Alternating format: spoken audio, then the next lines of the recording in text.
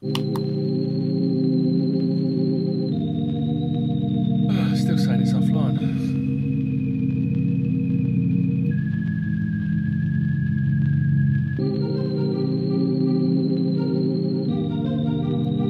Not even trying to go online. Being gimpy.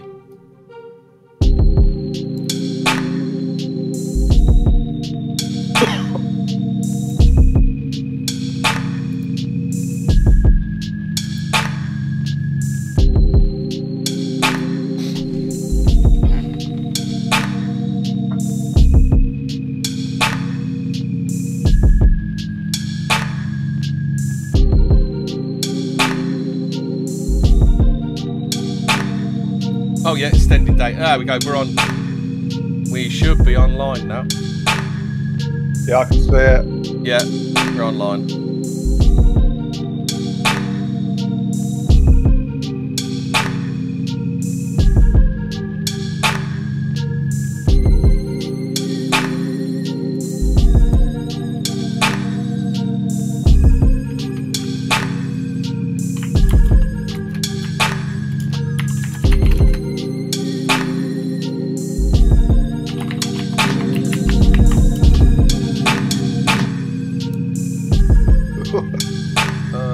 And we're live. Blimey, we've got 7 watching already. Oh. Evening all. Hello. Good evening. Ian Brady and Myra Hindley. Very friendly. Yeah. That's the subject. These were human beings. Or as the Sex Pistols put it, God bless Ian Brady, God bless Myra Hindley, even though she's what's the do you know even though she's horrible and she's not what you call a lady. That's it. I love those 2 singles they did with Ronnie Biggs. I thought they were really sort of like great, like really sort of genuinely subversive. So are we gonna get to the musical influences from the Moors Murder? Is that how we started then? Is it? I got a bit on that, but yeah, maybe we should start with the sort of Brady, Ian Brady. He was a bit of a lad, weren't he, Ian Brady? See, the woo-woo when it comes to this case is just totally intertwined with it, because he was adopted, as some people say, he was adopted by a military family. And his father was like it remains unnamed and mysterious, as is often the case with these like mind-controlled serial killer people. I've just realised something. What? You know Myra Hindley's mugshot? Yeah. Her hairdo, it looks a lot like Jimmy Savile's. I think Jimmy Savile copied her hairstyle. And I'm not even joking about that. At some point, yeah, like sort of 70s period. Jimmy Savile. Well, I'm thinking, yeah, Colour, it's same like colour as well, isn't it? So, whilst I'm going to do some wild speculation, do you ever think like Myra Hindley and Jimmy Savile hung out together? Swapping notes. Because I mean, he ran those gangster-run discos in up north, didn't he? And it's quite possible that Ian and Brady and Myra Hindley went to them. I think. Do you think he procured children for them? I don't know whether that was the other way round. I don't know. Sort of. Because I mean, it's all very strange, isn't it? Like, when you get like Fred West and his horrible wife or whatever she was. I mean, they had their house wired for sound, didn't they? So they were at least making audio recordings of what was going on there. So I imagine they were doing video as well. Well, Jeffrey Epstein, he liked to have his play palace wired for sound and video. Well, there is also the Moors murders recorded there when they tortured and killed the kids, didn't they? It's all on a tape. That's what I found isn't it? They were child killers. Yeah. That's what got nicked, wasn't it? I never read about the details of their crimes. I just knew they were murderers. Yeah, I suspect they probably had something to do with Jimmy Savile then. That's why. Well, shall we start with some facts, shall we? Can't Oh, do we have to start with the facts? Go on then, Ben Shapiro. Facts don't care about your Can I just say feelings, before I No, forget? you don't.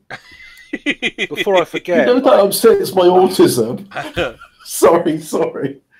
I gotta get this in before I forget. Like Ian Brady, yeah, they recorded at least one of the murders, but interestingly, is it Pauline Reed's, isn't it? I think that was Leslie Ann Down, the Oh, one was it with the Les- little yes, drummer Leslie Ann- boy yeah, Leslie tape, Ann yeah, the Down. famous tape. But interestingly, like Cine Film was never mentioned throughout the whole case, and I thought if Brady was really into photography, which he was, surely he'd have a cine camera.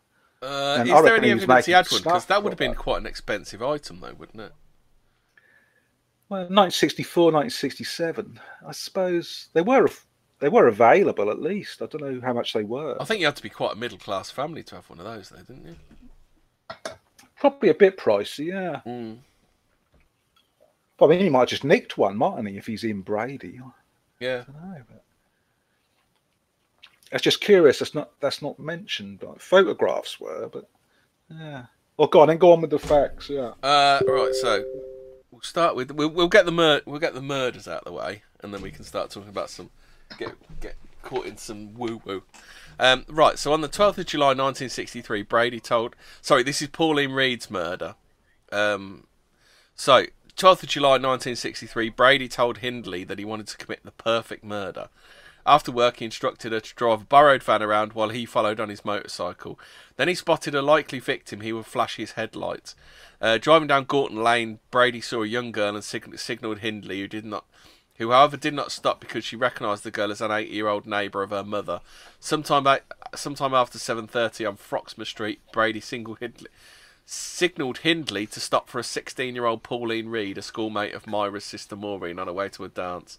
Hindley offered Reed a lift. At various times, Hindley gave conflicting statements about the extent to which she versus Brady was responsible for Reed being selected as their first victim.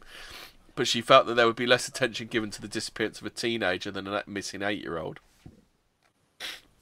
So this was the thing, because they turned on each other, didn't they, once they were arrested? Yeah, that's very odd relationship. Yeah. So They're once totally in love, and then they're slagging each other off. Oh. I don't think they were ever in love. I think he was under her control. I think she was the brains of the operation. Was it a codependent relationship? I think you can see in those mug shots that she's the fucking evil one, isn't she? Like, Yeah. I mean, it's like she's like the fucking just evil, isn't she? Like fucking hell. To coin a Cockney gangster flick, he looks like a bit of a muggy cunt, doesn't he?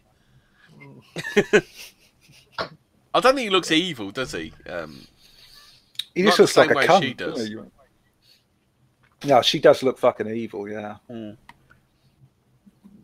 With a Jimmy Savile haircut. I mean, she's not, who is she really? Once you've seen the Jimmy Savile haircut, you can't unsee it, can you? So anyway, once Reed was in the van, Hindley asked her help in searching Saddleworth Moor for an expensive lost glove. Reed agreed and they drove there. When Brady arrived on his motorcycle, Hindley told Reed that he would be helping in the search. Hindley later claimed that she waited in the van while Brady took Reed onto the moor. Brady returned alone after 30 minutes and took Hindley to the spot where Reed lay dying. Reed's clothes were in disarray and she'd been nearly decapitated by 2 cuts to the throat, including a 4-inch incision across her voice box, inflicted with considerable force, and into which the collar of her coat and throat chain had been pushed. When Hindley asked Brady whether he had raped Reed, Brady replied, "Of course I did." Hindley stayed with Reed while Brady retrieved a spade he had hidden nearby on a previous visit, then returned to the van while Brady buried Reed. In Brady's account, Hindley was not only present for the attack but participated in the sexual assault. I believe that, yeah. Yikes. This makes me feel uncomfortable. Oh, God, I said the Y word. That's how uncomfortable I am. These things you're telling me make me say the word. What makes me cringe. Well, there's a reason they call her the most evil woman in England, isn't there? So because she came around before Margaret Thatcher. So Thatch. So this is the 12th of July. Next one is John Kilbride on the 23rd of November. So they're doing one about every couple of months now, aren't they? Yeah, that's very. So John Kilbride in the early evening of 23rd of November 1963, at a market in Ashton-under-Lyne, Brady and Hindley offered 12-year-old John Kilbride a lift home, saying his parents might worry that he was out so late. They also promised him a bottle of sherry.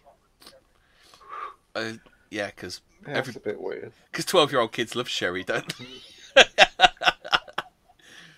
Once Kilbride was inside Hindley's hired Mind you, I mean, kids like any sort of booze they can get their hands on. I remember there's this meme where like this kid says, "Oh, I'll have a drink of hard whiskey."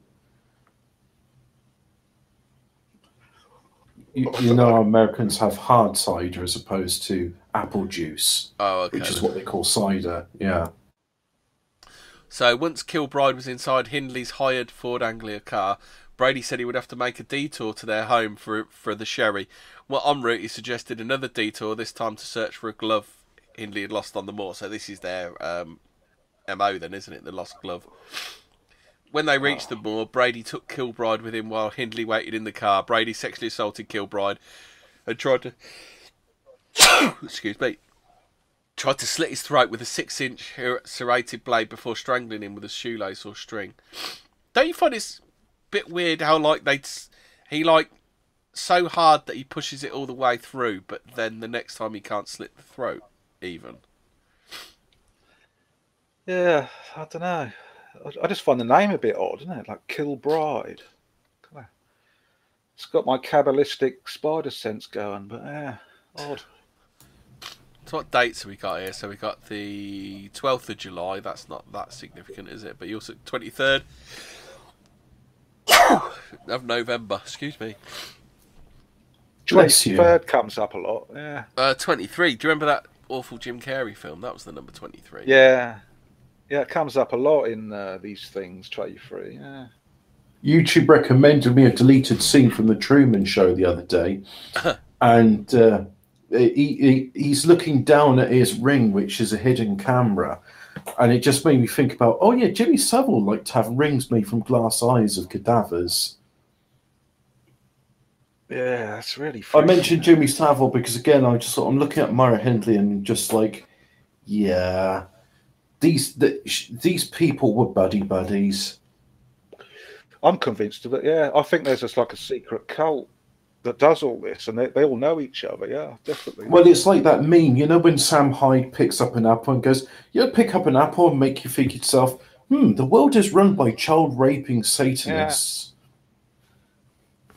It's just people with the same interests. They seem to gravitate towards each other, don't they, and just form groups. And I think probably because they talk to each other. And it's like, I want access to children so I can rape and murder them. I do too. Come join my secret club. So next one is Keith Bennett. Keith Bennett was never found, was he? Zero. Nah. He's the only one who wasn't found. Yeah. Poor old Winnie. I feel so sorry for Winnie, don't you? Yeah, it's pretty brutal, isn't it? She literally I think her life stopped, didn't it? The day after that.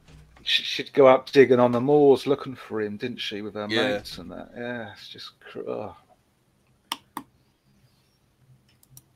I was thinking, like, a mate of mine told me once that, like, what if you took some magic mushrooms on Saddleworth Moor that had been fertilized by the dead bodies of these sacrificed children? Wouldn't you have a weird trip? Because I like to pay money to have a really unpleasant experience. Yeah, wouldn't that be a weird trip? That's why I go to Butlins. Jesus Christ, that's a deep, dark thought, mate. I went to Butlins once. Oh yeah, I went to Butlins once. He says after, it's like, hey, let's do some magic mushrooms grown in corpses of murder victims. I tell you what, that would probably make a good song for a death metal band. Or a horror film or something, yeah. No, horror, death metal. So, next one is Keith Bennett, 16th of June. So that's 16/6, isn't it? 1964. 16th of June 1964, Hindley asked 12-year-old Keith Bennett, who was on his way to his grandmother's house in Longsight, Manchester, for help loading some boxes in a mini pickup. After which she said she'd drive him home. Brady was in the back of the van. She drove on a lay-by to. She drove to a lay-by in Saddleworth with Moore, and Brady went off with Bennett, supposedly looking for the lost glove. After 30 minutes, Brady returned alone, carrying a spade he'd hidden there earlier, and in response to Hindley's questions, said he had sexually assaulted Bennett and strangled him with a piece of string. This sounds like bullshit to me. That she just used to sit in the car. Yeah, it just reminds me of like the banality of evil, doesn't it? I mean, it's so sort of tawdry, just so like, ugh, God. But it's. I mean, that shows what a piece of shit she is. She won't even own up to her fucking crimes, will she? No. Because later on we'll talk about that fucking sick bastard judge that kept trying to get her out, didn't he? Mm. Yeah, he's the that judge thing is the reason that I think that she was the puppeteer. Because she can obviously wrap weak men around her finger, can't she? It just seems to me that she can express all of that power while she's inside. Yet she was just poor and helpless, and Ian Brady did it all. It doesn't add up, does it? You ever heard that term simping, like simping for women? Mm. I think this is a real problem in the world because there's like men who will just like refuse to believe that women shit and women do evil things. They go to the toilet to powder themselves. She did it on her like fellow prisoners as well, because I thought like nonces in prison got beaten up, but when she went to prison, it's like all the fellow prisoners, they couldn't wait to like rip her knickers off, you know. They all what a snogger, you know. It's like she certainly had some sort of power over people. I'm not seeing what they're seeing, but maybe I just don't go for bunny boilers. It's it just seems to be the male version of I can change him, doesn't it? Yeah, he's all right, really. He's a good bloke. Yeah. He's a good man deep down. I can change him. He won't always be like. He won't always beat the shit out of me. I think there's something about women, and I don't understand this, but like serial killers like Charlie Manson and Ted Bundy get loads of love letters from women, and one of the most researched facts the bloke at work had a hard time understanding this because he's like, oh, this girl on Tinder, she's asked me how tall are you? It's like immediate. Let me respond to ask her how fat she is, and. Because it's like, well, if you're asking how tall you are, you know, it's like, all right, you can ask me some physical attributes, but women will search. The most searchable facts about serial killers is their height, because it's women going like, is he tall enough that I can let him impregnate me? And they send them knickers and everything. Well, Ed Kemper, they're disgusting. I don't think he ever got married, though, did he? What's that, Ted Bundy? No, Ed Kemper. Ed Kemper was about like 6'7" or something, weren't he? Or 6'9" even. He was like freakishly tall. Ed Kemper was. Who was that actor who played Lurch? I don't know. Wrong. Right. So next we've got Leslie Ann Downey. If we bang through these, then we haven't got to talk about the fucking deaths anymore. Is my opinion. Brady and Hindley. Leslie Ann Downey. This is like the worst one, even though they don't actually say a lot of it. Brady and Hindley visited a fairground on 26th of December 1964 and noticed that the 10-year-old Leslie Ann Downey was apparently alone. They approached her and deliberately dropped some shopping they were carrying, then asked her to help in taking the packages to their car and then their home. This is a Ted Bundy thing, isn't it? Because he used to wear the cast on his arm and ask people to help him to get stuff to the car. At the house, Downey was undressed, gagged and forced to pose for photographs before being raped and killed, perhaps strangled with a piece of string. Hindley later maintained she went to fill a bath for Downey and found her dead when she... Fucking bitch! Oh no, another one's dead. It's not my fault, is it? Seems to me. I was in the car. I didn't know what was going on. I went to fill a bath. I didn't know what was going on. It's fucking. Who really is going to buy that shit? I wouldn't be surprised if she was the. I wouldn't be surprised if she was that the judge did, instigator. didn't he? Yeah. Brady claimed that Hindley killed Downey. The following morning, Brady and Hindley drove Downey's body to Saddleworth Moor and buried her naked with her clothes at her feet in a shallow grave. Is that some sort of ritual thing, do you think? They buried her naked and her clothes at her feet. I think the Leslie Downing killing was the first actual ritual killing, I think, because she was snatched at the winter solstice, weren't she? And that's the first time they really... I think that was the first one they taped on that, and sort of afterwards, that photo of her shortly with after, a gag in her it was mouth, Boxing Day '64. Yeah, well, like that photo of her gagged has like been published in books, and that tape, the transcript of the tape, is in lots of books as well. And I don't think I should be reading that one out on this episode. It's been done on purpose, I think, to trigger other serial killers or to get people to copycat it. I think that lurid detail. This is starting to remind me of a stripper, went by the name of Neuro Soup. She had tortured a man who sort of fell for her. Yeah. Oh, it's the magic number again, isn't it? The 5 murders. So last one is Edward Evans. On the evening of 6th of October 1965, Hindley drove Brady to Manchester Central Railway Station, where she waited outside the car whilst she selected a victim. After a few minutes, Brady reappeared in the company of 17-year-old Edward Evans, an apprentice engineer who lived in Ardwick, who he introduced to Hindley as his sister. They drove to Brady and Hindley's home at Wardlebrook Avenue, Hattersley, Cheshire, where they relaxed over a bottle of wine. At some point, Brady sent Hindley to fetch David. Yeah, this is where it came apart, wasn't it? Yeah. Brady sent Hindley to fetch David Smith, the husband of Hindley's younger sister Maureen.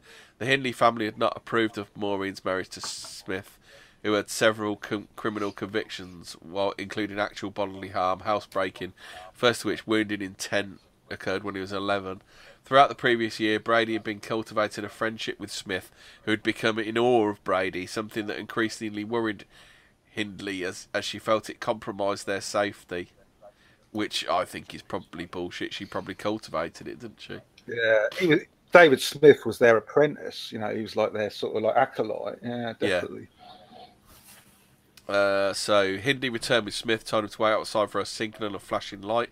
Signal came. Smith knocked on the door, was met by Brady, who asked if he'd come for the miniature wine bottles, and left him in the kitchen, saying he was going to collect the wine. Smith later told the police, "I waited about a minute or two, and then suddenly I heard a hell of a scream. It sounded like a woman, really high-pitched.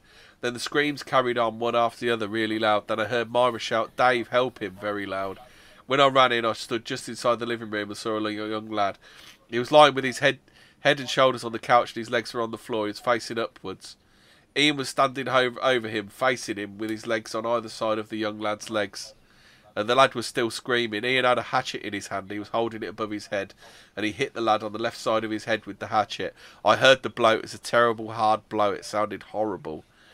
Smith then watched Brady throttle Evans with a length of electrical cord. Brady sprained his ankle in the struggle. Evans' body was too heavy for Smith to carry to the car on his own, so they wrapped it in plastic sheeting and put it in the spare bedroom. So that's their fifth and final murder. Yeah. That's so sordid because like that, the house where they did that was where they were living. That was Myra Hindley's grandmother's house. So like while that's going on, like they used to drug her with like Nembutal sleeping tablets, so she'd like be knocked out. So they're doing that with her grandmother, like sleeping in the room upstairs. Just really fucking gruesome. And Brady had threatened to like throw Hindley's grandmother down the stairs to sort of control her. And that was just Jesus Christ, just awful. Yeah. So, do you want to go on to the investigation, or you got some more to say? I'm reading the chat. I'm getting distracted by it. Yeah. I ain't read the chat. Hate Yeah, Speech sorry, knows chat. about Neurosoup, which I'm talking about. Apparently, it wasn't her. It was her boyfriend that manufactured LSD. I'm like, no, she was complicit in it. She's another Myra Hindley. That fucking bitch needs to be locked up. Who's that? Oh, there's this weird couple, Neurosoup. It's probably worth doing another 14 times about it. Her boyfriend was responsible for manufacturing a large quantity of LSD, probably did the world supply for a while. And she seduced this man, and she and her boyfriend were torturing him.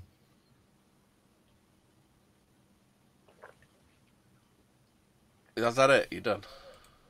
Yeah. I thought it'd be a bit longer than that. Oh no, there's more to it. The story's been going on for quite some time. I'm going to have to do some research if we decide to do it. I have to go on we the. can stick it in. The true crime episodes are pretty popular, so. I don't like true crime. It's a bit too grisly for you. Well, it's unpleasant. I find it. Look at the kid gloves she gets treated with. So this is the initial investigation. Though Hindley was not initially arrested, she demanded to go with Brady to the police station, taking her dog. She refused to make any statement about Evans' death beyond claiming it had been an accident, and was allowed to go home on the condition that she returned the next day. What the fuck is it with this woman?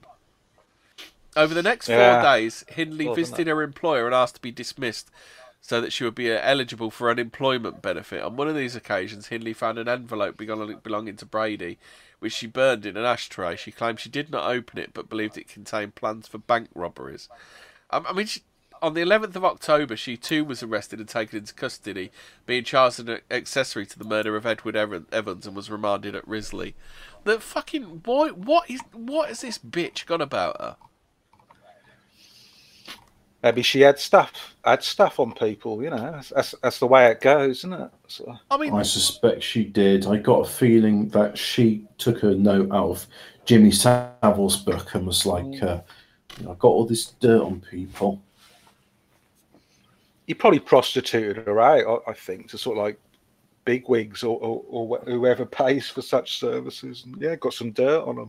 I don't know. I think she probably prostituted herself for it, because she soon had that judge wrap round her finger, didn't she? Yeah, well, they were well into the sort of kinky sex scene, like taking photos of each other and that. They were both bisexual. And yeah, because they don't say much about Brady, but Brady was. He had a deep fascination with Nazi Germany. Oh, God. He also developed a keen interest in the writings of Marquis de Sade and Nietzsche. Focusing particular attention on Nietzsche's theories of the Übermensch. I've got a deep interest in the Marquis de Sade and Nietzsche. Oh, God. Let's hope you don't get a girlfriend, then. I don't want to do a Nancy Spungen or something. Nancy Spungen. Now, Marquis de Sade's great, I think. I didn't turn him into a serial killer. I got loads of his books. I think they're very interesting. So I did enjoy his French fancies. Yeah. He's an interesting guy. Yeah. It's not all sort of pervy degeneracy. It's very sort of philosophical. He just sort of he's taken the piss, really, out of the Moors. I suppose it is degenerate, actually. Now I think about it, but yeah, he's just like I said. You must have met these people. They're just total nihilists, aren't they? They just don't care about anything apart from instant gratification. Yeah, there's a bit more to him than that, but yeah. So basically, I'll spin through this.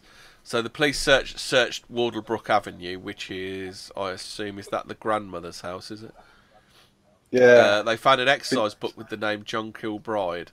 So they're obviously keeping trophies then, weren't they? So Brady gave him a cock and bull story about how he died, how Evans died. Smith said that Brady had asked him to return anything incriminated, such as dodgy books, which Brady then packed into suitcases. He had no idea what else the suitcases contained or where they might be, though he mentioned that Brady had a thing about railway stations. So they searched the left luggage offices at Manchester Central Railway Station. They found a claim ticket that was later found in Hindley's prayer book.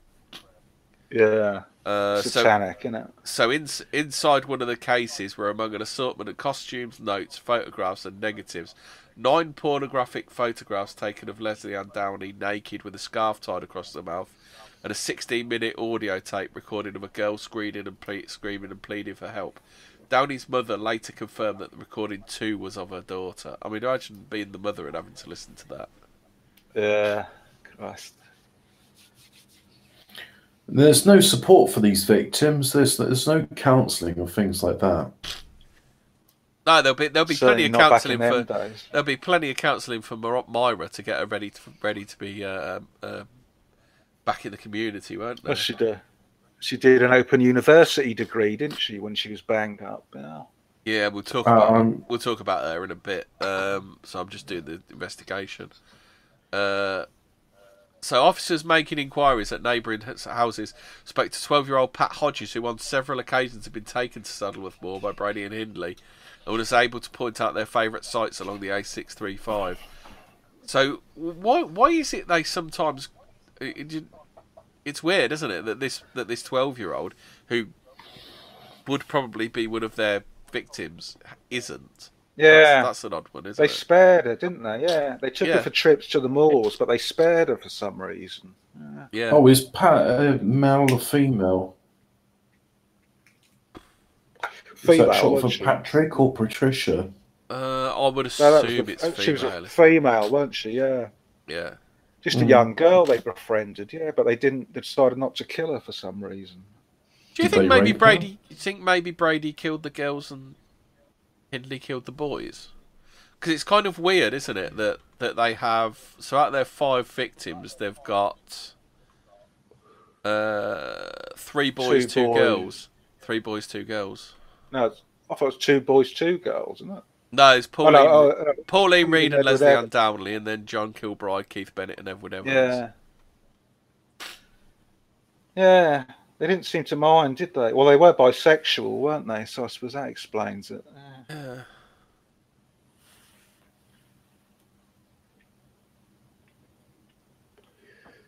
See, to add a bit of woo-woo, I mean, the way they'd go on Saddleworth Moor to bury the victims, and they'd like take photographs of themselves, like posing on top of the graves, didn't they? That's in found one of the body. The Wikipedia article, that is. I mean, that's I don't think that has ever been done before. I don't think. I mean, that's quite a sort of innovation in serial killing, isn't it? Sort of like posing on top of the grave, sort of thing. And yeah, I suppose now she'd be like an Insta-thought, fucking selfieing on top of the grave, yeah, because Saddleworth Moor is one of those strange places where like lots of strange things had gone on long before they were burying the bodies up there. I mean, I remember reading once. The behaviour of posing with your trophy, I mean, that goes back to as long as recordings were done and before them paintings, and usually it was with animals what you hunted, not human victims. But can you imagine if there was like someone like Henry VIII who just posed with a human victim and said to the painter, "Oh yeah, paint me standing over his corpse." Well, the other thing about Saddleworth Moor is it says here Saddleworth Moor is in the West Riding of Yorkshire. Where was thingies? That's that whole David Peace stuff, isn't it? There's David Peace novels, 1988. Yeah, West. God, who was that? That was Jack the Ripper. Not Jack the Ripper. That was Yorkshire Ripper. Was it Yorkshire Ripper? The Ripper, because obviously we're joining these two together, aren't we? I think Bempton's in West Riding, isn't it? No, it must be East. No, it's East Riding, isn't it? West Yorkshire Police as well. Yeah. Sutcliffe was born in Bingley, West Riding of Yorkshire. Yeah, it's a strange place. Yeah, because like Myra Hindley and that grandmother's house where they lived, that was in Hyde, wasn't it? Like just outside Manchester or in Manchester. And that Hyde was where bloody that doctor lived, like Dr. Death. What was his name? Harold Shipman. I mean, he lived in Hyde as well. Was he in the Ridings as well? Then was he? Well, he lived in the same town as Ian Brady and Myra Hindley, yeah. And of course, that sort of connects with Dr. Jekyll and Mr. Hyde. I mean, Mr. Hyde was the dark twin of Dr. Jekyll, wasn't it? Yeah, but these finished before the Ripper started, because his first assault was 69, wasn't it? Or 67, and these were wrapped up in 65, unless he was the apprentice, the next person to go. Well, they're all probably part of this same cult, weren't they? I think all sort of like because Saddleworth Moor is a strange place. I mean, there's a lot of witchcraft that's gone on there. There was a vicar who went mad like whilst crossing it, and then he blinded someone with burning sticks from the fire in this pub where he went after he crossed the moor. And there's that article, isn't there, where like the bodies are supposedly buried on the moor in a crucifix shape. And, yeah, do you want me to show that? Do you? Yeah, that might be good. Yeah. Hold on a sec. I shall. Because I mean, there's ritual magic going on here. I mean, there's loads more to it. We ain't got to it yet, but it's just when child murder victims are being buried in like a shape of a crucifix. I mean, there's certainly something dodgy going on there. Do you think they could have sold Keith Bennett then? If we're following your theory of a child sex cult, maybe they could have sold Keith Bennett. That's why there's no body. That's possible, yeah. I mean, his body's never been found. Or they say he's at the bottom part of a crucifix, but they've extensively searched that area with dogs and things, and they've never found anything. So, yeah. Maybe it was shipped overseas to be in some Arab sex dungeon. Yeah. Never to be seen again. Well, there's that. Have you ever heard that Wouldn't story be the about first time Arabs have stolen white children to abuse? Have you ever heard of Johnny Gosh? Johnny Gosh was a guy who was. You'll have to repeat all that. You started with a question, and it went silent. Oh, have you ever heard of Johnny Gosh? Mm. Of John something Gosh. Johnny Gosh. Johnny Gosh. Yeah. Who's he? He was he was a boy that was kidnapped when he was little, and apparently he went back and visited his mother when he was grown up, and said he was part of some sort of sex cult, and that he was and that he could never come home because they'd kill him or something.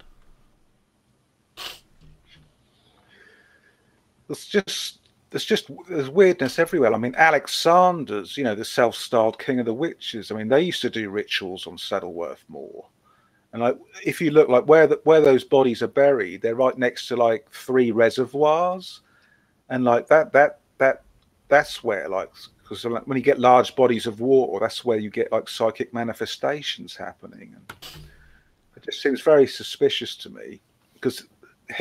Brady's always coming out with this sort of like intellectual bullshit, like the sort of thing I'd imagine a member of an elite sex cult would say, sort of thing. Because he said the child killings they did were existential exercises, and the morons out there are the ones who are mad, people who live conventional, dull, boring lives. I mean, that's just something like a cultist would say, wouldn't it? It's just. Well, to me anyway. I mean, I've seen this stuff before,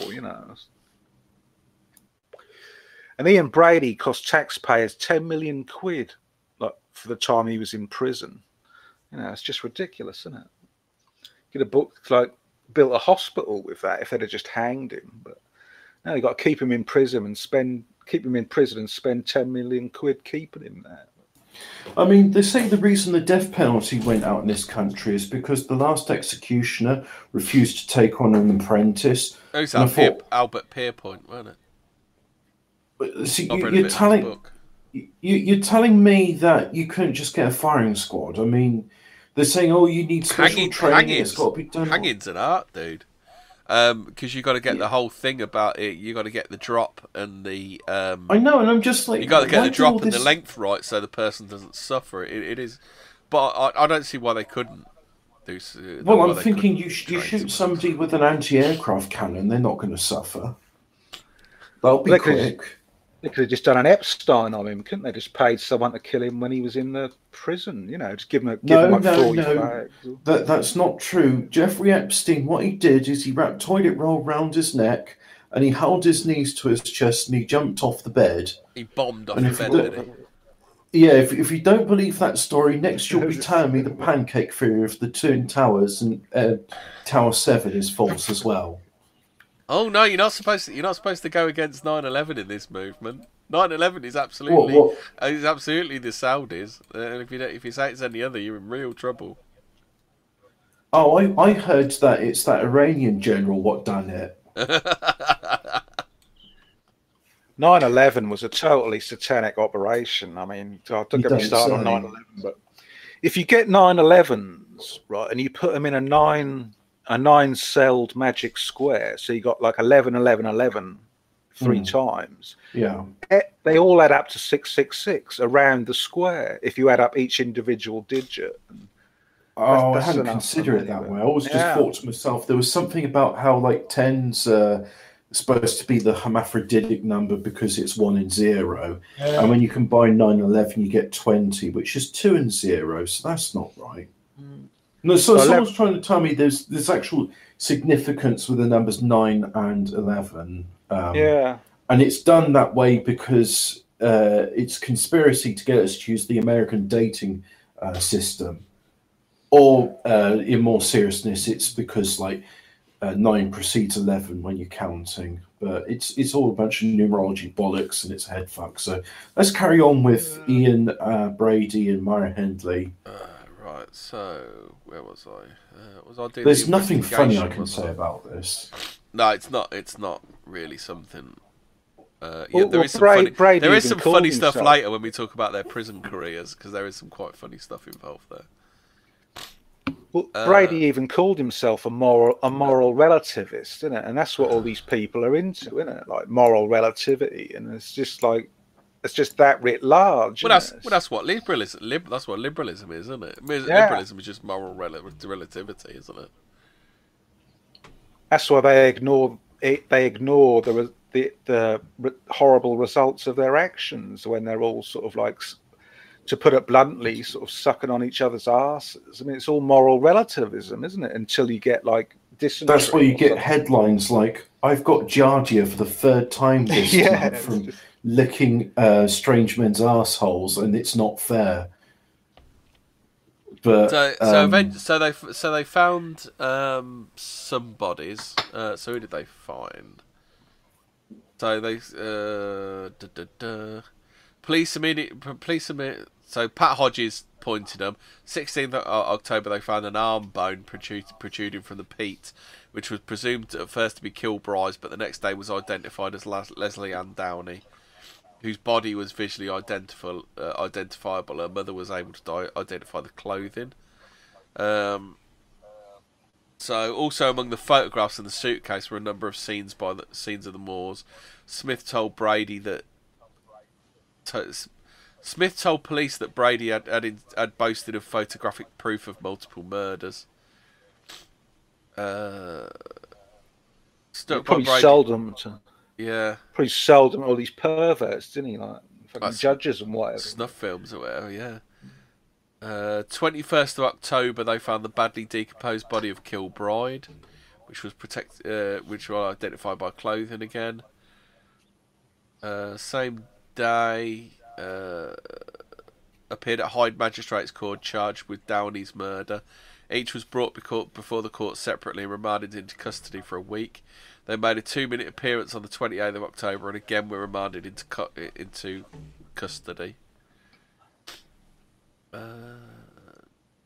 Others. So, 2nd of December 1965, Brady had been charged with Kilbride, Downey and Evans. Hindley had been charged with the murders of Downey and Evans and being an accessory to the murder of Kilbride. At the committal hearing on 6th of December, Brady was charged with the murders of Evans, Kilbride, Downey, and Hindley with the murders of Evans and Downey, as well as with harbouring Brady in the knowledge that he had killed Kilbride. Prosecution's opening statement was held in camera rather than open court, and the defence asked for a similar stipulation was refused.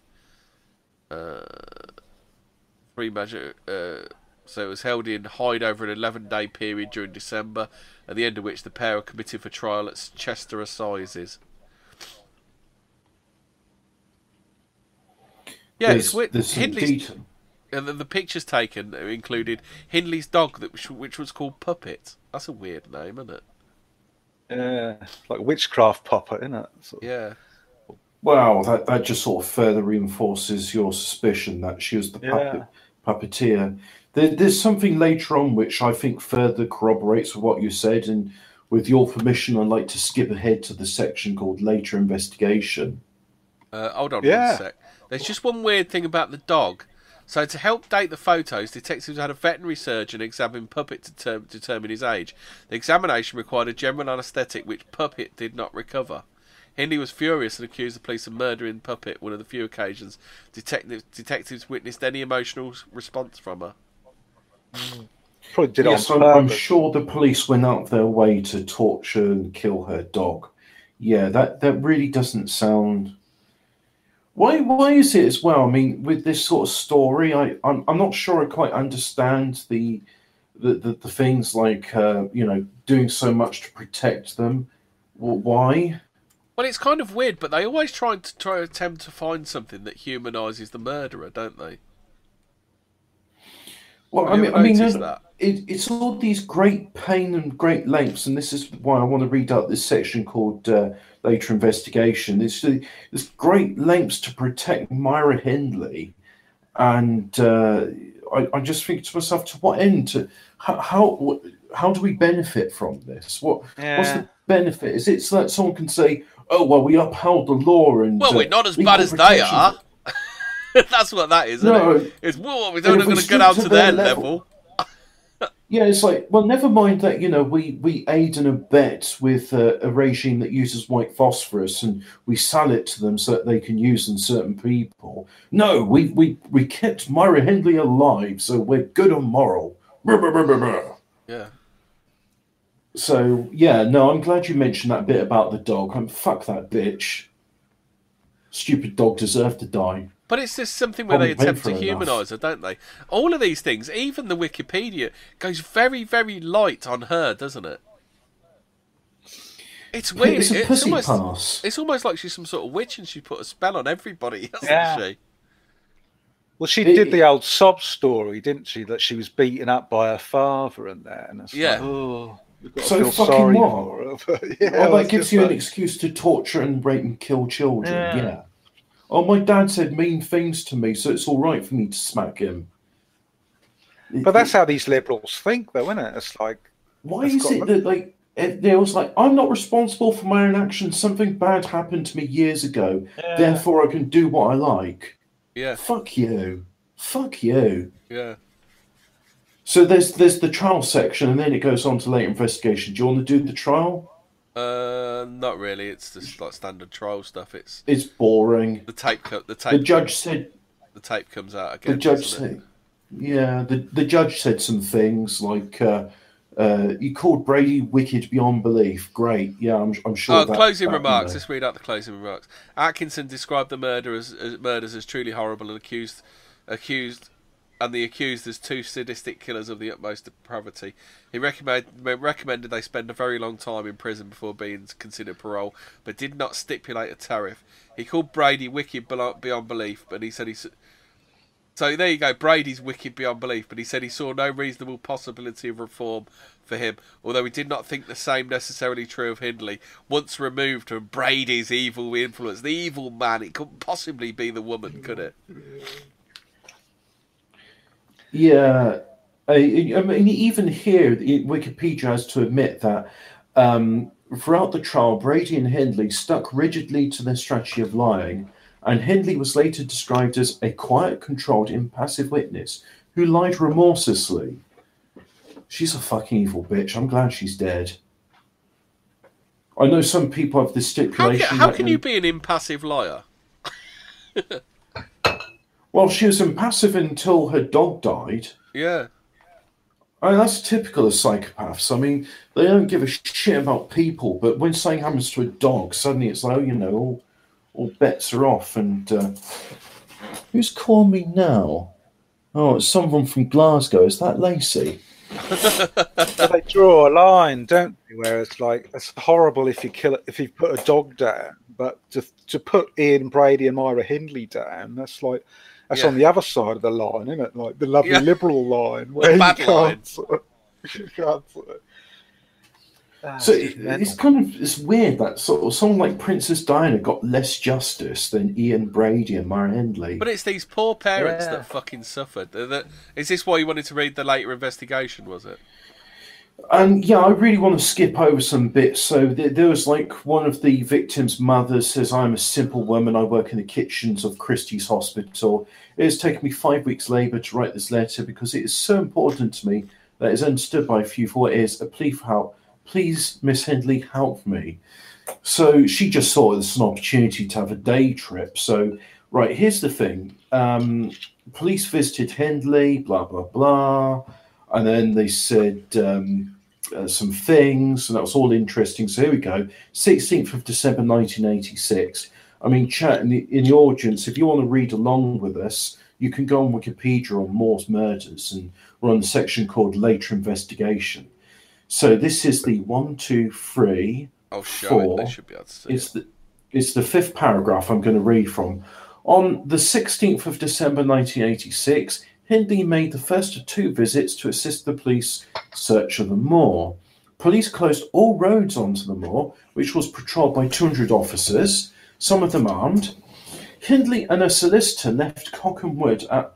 Why does she need a solicitor? But anyway, left Cockham Wood at 4:30 in the morning, flew to the moor by helicopter from an airfield near Maidstone, and then were driven and walked around the area until 3 in the afternoon. She had difficulty connecting what she saw to her memories and was apparently nervous of the helicopters flying overhead. The press described the visit as a fiasco, a publicity stunt, and a mindless waste of money. What's the footnotes? No, I'm going to read the footnotes later. But Topping defended it. Who's Topping? It probably says earlier in the thing, which I skipped. He was one of the top cops involved in the case, yeah. Oh, yeah, so Topping defended it, saying that, no, this was a really good thing to do with the public's money. He was probably another one wrapped round her little finger. He found a way to let her have a stroll across the fucking moors, didn't he? We needed a thorough systematic search of the moor. It would have never been possible to carry out such a search in private. Oh, why? But then, what, is there anything else? Oh, yeah, so 19th of December, David Smith, who was then 38 years old, spent about 4 hours on the moor helping police identify additional areas to be searched. Topping continued to visit Hindley in prison, delivering her sweeties and not having sex with her, along with the solicitor Michael Fisher and spiritual counsellor Peter Timms. Oh, by the way, all that stuff I said about sweeties and sex, allegedly. She's dead, so I don't think you were right. So anyway, you were right, mate. Okay, allegedly dead. Yeah. Peter Timms, who's a spiritual counsellor, who had been a prison governor before becoming a Methodist minister. It sounds a bit like Mr. Barclay. Yeah. Yeah.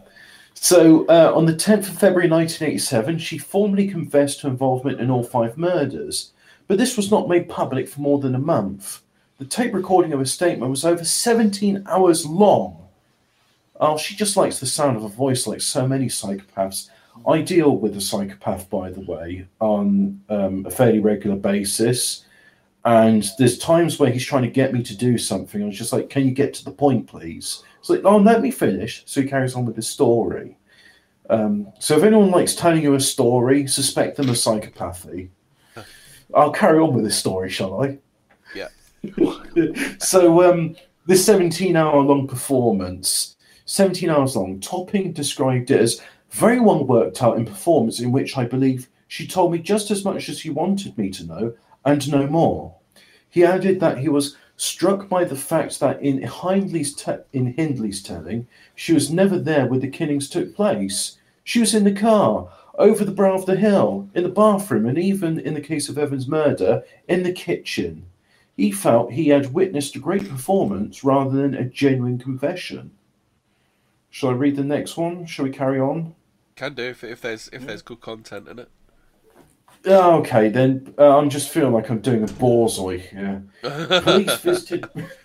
Police visited Brady in prison again and told him of Hindley's confession. That's all right, I've changed into an arm wrestle, which first he refused to believe. Once presented with some of the details that Hindley had provided of Reed's abduction, Brady decided that he was too prepared to Brady decided that he too was prepared to confess, but on one condition, that immediately afterwards he'd be given the means to commit suicide, a request which was impossible for the authorities to comply. Yeah, because he went on hunger strike for a period, didn't he? And nearly died, but they managed to keep him alive, didn't they?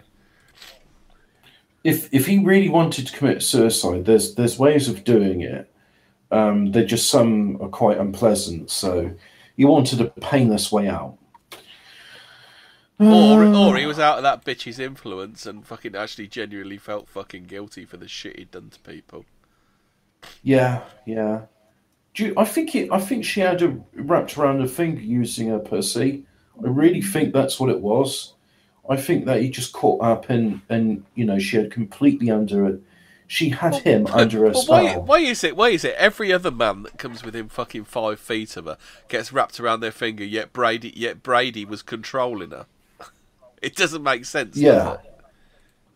No, it's not. I mean, the pussy pass is real, and I think we if one thing can be done in the 21st century is to redress the balance and to make people understand that women, not all women are evil, but a lot of women are fucking evil, and I believe that story of Adam and Eve is an allegory. It's telling us to be aware of women's wiles. Power corrupts, absolutely. Yeah. Power corrupts, absolutely.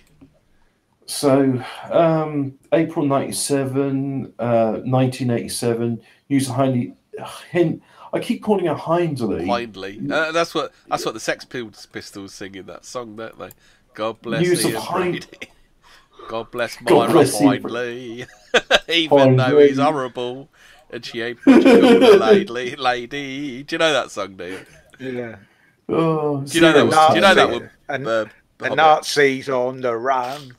That's part of it as well. They wasn't being horrible. It was just their idea of fun. Do you not know that one, Hobbit? Listen to No One Is Innocent by the Sex Pistols. It's a fucking quality tune. I wish we could play it. Yeah, we'd get a copyright. YouTube's got so boring since it got taken over by the Blues. Yeah. Remember, I think the Blue Meanies and the Yellow Submarine was an allegory for the blue situation we got at the moment. No fun allowed. I think the most prescient one is. Do you remember that Futurama? You know, when they brought it back, and there was those things that took over the whole planet and just fucking drained it dry of money. Oh man. It's been a long time since I watched Futurama. I got annoyed with the Jamaican one. Oh yeah. Yeah, stupid Jamaican. I wish I. Why did I have to do that? I'm so sorry. Chat, look, when I'm doing these things, I end up fiddling with stuff, and I've got like a car plug extension socket which I've unscrewed, and I'm not sure quite how to assemble it back together again. April 1987, do we want to talk about like the public wanted a release? Because it seems to me the public understood like the true culprit in this was Myra Hindley. That's what I'm thinking. It's like everything's all the same except for the time she was with Brady, where she was completely under his thumb and just did whatever he said. Yeah. It don't make sense. If it don't make sense, it ain't true, is it? That's it. Let's just make it. The other thing I'd really like to talk about is poor old. Is Winnie Johnson, Keith Bennett's the unfound child? Who's the one that was never found? Keith Bennett. Keith Bennett. I think that's his mum. Yeah. Poor old Winnie Jo, absolutely fucking tortured from the moment her son went missing to the moment she fucking died. That poor woman. I mean, we need to really mention her, don't we? Well, that's what happens. She sent numerous letters to the pair of cunts asking them to just let me bury my son before I die. Yeah. That's what happens with these like evil cases. They sort of spread out, and it's not just the victims that like affects loads. I think it affected the whole of the Northern Britain. I think. I bet Myra Hindley was getting off and knowing how much she was causing suffering to that woman, knowing that she couldn't get peace or reconciliation. How about this bit? Hindley, who had not replied to the first letter, responded by thanking Johnson for both letters, explaining her decision not to reply to the first resulted from the negative publicity that surrounded it. She claimed that had Johnson written to her 14 years earlier, she would have confessed and helped the police. That's just fucking sick, isn't it? Putting the blame on that poor woman for not sending a fucking letter soon enough. Well, the darkness. That's something women do. They blame everyone for their problems except themselves. They are absolutely incapable of self-reflection. It's like that David Smith guy who like actually did shot Brady and Hindley. I mean, he actually did bring him to justice, but he was like beaten up for like years afterwards. You saw him in a pub, everyone had beat him up, and it's like he's the one who like brought him to justice. So yeah, I bet women were behind that. Saying, "Go on, husband, go beat him up." Like it's just fucking. Unless Smith was involved more, but we don't know about it because these areas, these local areas, they know exactly what's going on, don't they? Where they did back then when they had the community cohesion and stuff. By the way, with all the sexist things I've said about women and the dangers of them, ladies, I am single and available. AGCHQ, but take notice. I like them big. I like redheads with green hair. Single and ready to mingle, aren't you, Hobbit? Yeah. Oh, dear, I think sex should be for procreation only. I think everything else is just mind control. Okay, so moving on. Pussy control. Hobbit, somebody tried to walk back the pussy control. There you go. Throw him back in it. Throw him back into it. Zero. Thanks, mate. Just chuck him under the bus. Even I'm allowed to simp. I think I don't want to get diversion-fied here, but I think it's a big joke, sex. I mean, it's like, what's the big deal? It's just like, at the end of the day, it's just like a wet patch on the mattress, isn't it? I think sex should be for procreation only, and everything else is just like a scam to get you to get mortgages and so. Do you know that song by George Michael? I want your sex. Sex is natural, sex is good. Not everybody does it, but everybody should. I think you should meditate on the wise words of George Michael and his fate later on. Yeah, it's just a theory of mine. I don't know. I don't sort of like really believe it in inverted commas, but I think there's a. I'm backtracking here. I'm desperately backtracking here, but no, it's like. Are we all falling under the influence of Myra Hindley and we're starting to be apologising? Yeah, she ain't so bad, really. That Brady was horrible, weren't he? It's not her fault. Oh, she could have been a good actress if it wasn't for her. Oh, that's the thing. If it weren't for that Evilly and Brady dragging him in with his tentacles.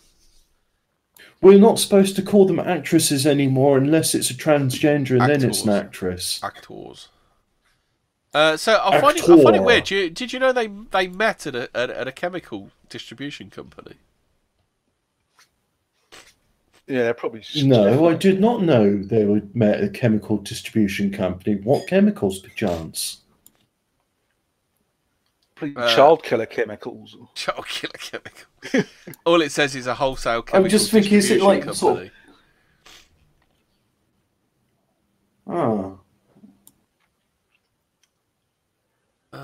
So what we were saying about Brady's early life, aren't we?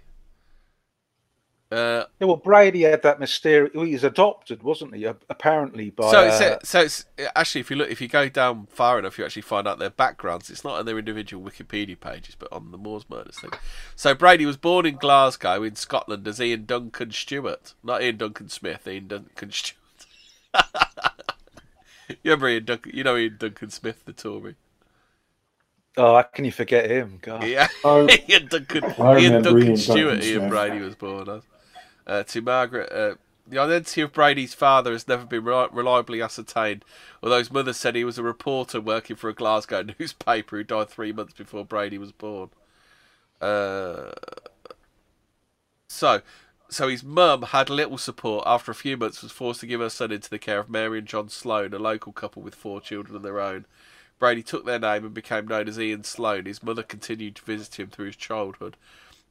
Various authors have stated that he tortured animals, although Brady objected to such. No, I only kill kids. I don't kill animals. It's a weird thing.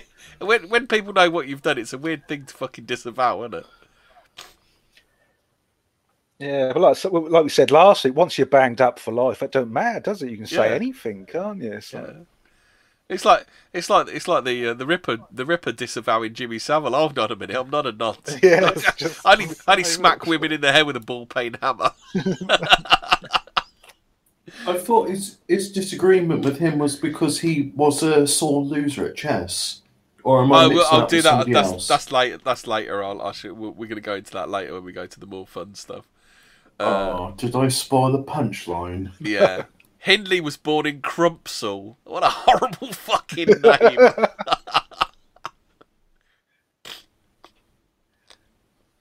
Can you imagine that town's claim to fame is Myra Hindley? Yeah, Crumpsall. Yeah. Crumpsall, the home of poor old Myra Hindley. I bet that's what it's called. Her parents, Nellie and Bob Hindley, the latter an alcoholic. Shouldn't that be citation needed into that alcoholic then? Well, her sister managed not to fucking murder anybody, so he can't have been that bad an alcoholic, can he? He smacked her about, according to Hindley, but yeah, who knows? Well, basically, here you go. Look, this is what Hindley's problem was. So their living situation deteriorated further when Hindley's sister Maureen was born in August 1946, and about a year later, Hindley, then 5, was sent to live with a grandmother nearby. So this is the source of her fucking problems, isn't it? It's like, she's more important than I am, isn't it? Yeah. That's what jealous of the second child, isn't it? Yeah. Yeah. It's not only that, she was second child and she was shipped off because the other child was more important. Yeah. Jealousy is truly a horrible emotion. Oh, yeah. So when Hindley was 8, a local boy scratched her cheeks, drawing blood. She burst into tears and ran to her father, who threatened to leather her if she did not retaliate. Hindley found the boy and knocked him down with a series of punches. She wrote later, at 8 years old, I'd scored my first victory. This is the poor victim, Myra Hindley. Poor victim, isn't she? She must have had a nice right hand, I should think. Yeah. Malcolm McCulloch, Professor of Forensic Psychiatry at Cardiff University, has written that Hindley's relationship with her father brutalised her. She was not only used to violence in the home, but rewarded for it outside. When this happens at a young age, it can distort a person's reaction to such situations for life. So this is what it. This is. I mean, she's the one with the real fucking serial killer thing, isn't she? Yeah, but I was thinking, like, if she's like a total psycho, what happens when one psycho meets another psycho? Because Brady was a psycho as well. Do they like cancel each other out, or I suppose the stronger psycho dominates the weaker psycho? I suppose. See, this is the stuff. Like, as a couple, January 1961, the 18-year-old Hindley joined Millwards as a typist. She soon became infatuated with Brady. I mean, who do we have the evidence that she was infatuated with Brady and not the other way around? Yeah, Brady ignored her for like months when she started work. Well, this is there her a citation? Yeah. Is there a citation for it becoming? It's probably her diary. No. It's probably her diary. No, there's no citation. Yeah.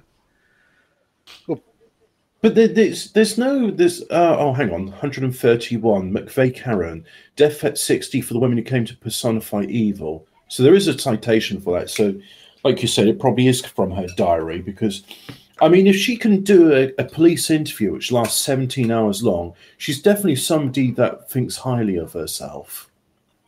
Yeah. I would probably agree that he introduced her into the Marquis de Sade, the Nietzsche, and the Hitler stuff. I will believe that, but And as far as Pinky he was Sex as well. confused, as far as he was controlling her, citation needed on that one for me. Yeah, I mean, that sort of literature is not what women traditionally read. It tends, I mean, they'd things like read Lady Chatterley's Lover or Jane Austen. That's sort of more like, oh, I see your literature as well. When have you ever read this book by Leon de Graal? Because their thing was like Brady used to masturbate while Hindley stuck a wax candle up his anus, and it's always been like said like that was like Brady sort of demeaning her, like using her as a sort of machine almost for his sexual pleasure. But that could easily be the other way around. That's what I mean. That's the other way around, isn't it? him. Pegging a bloke, it's fucking dominating him, isn't it? That's like her humiliating him, isn't it? Not the Yeah, other it's way round. sticking something up a bloke's ass. I mean, that is fucking controlling behaviour. It's what goes on in prison It's infuriating. with the bull queers. I was going to say it's infuriating the way it's framed here because I mean the facts are presented, but then it's got this flavor text and it's making most people just go, "Oh yeah, she totally was the victim, and she was just an unwilling accomplice in all of this." Yeah.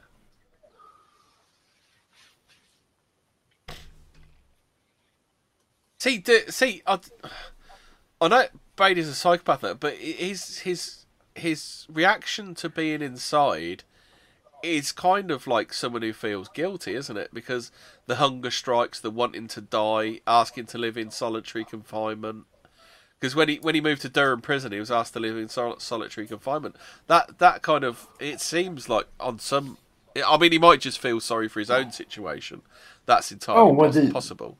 That's entirely sure. But between the two of them, Ian Brady expressed remorse in various ways. Yeah. She never did. Yeah. All she was looking for was to get out, wasn't it?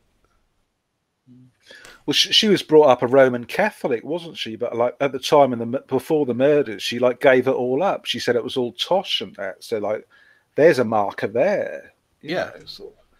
I get a feeling, there's some people who've never heard of Roman Catholicism who would be described as Catholics, and there's some people who can claim to be, quite outwardly pious, and they just, they are anything but a good Catholic, or a Catholic for that matter. Blimey, we're getting quite judgmental on this, aren't we? I know. It's not the usual sort of light-hearted thing we do. Can we do one about St. Elmo's Fire next time? Right, so yeah.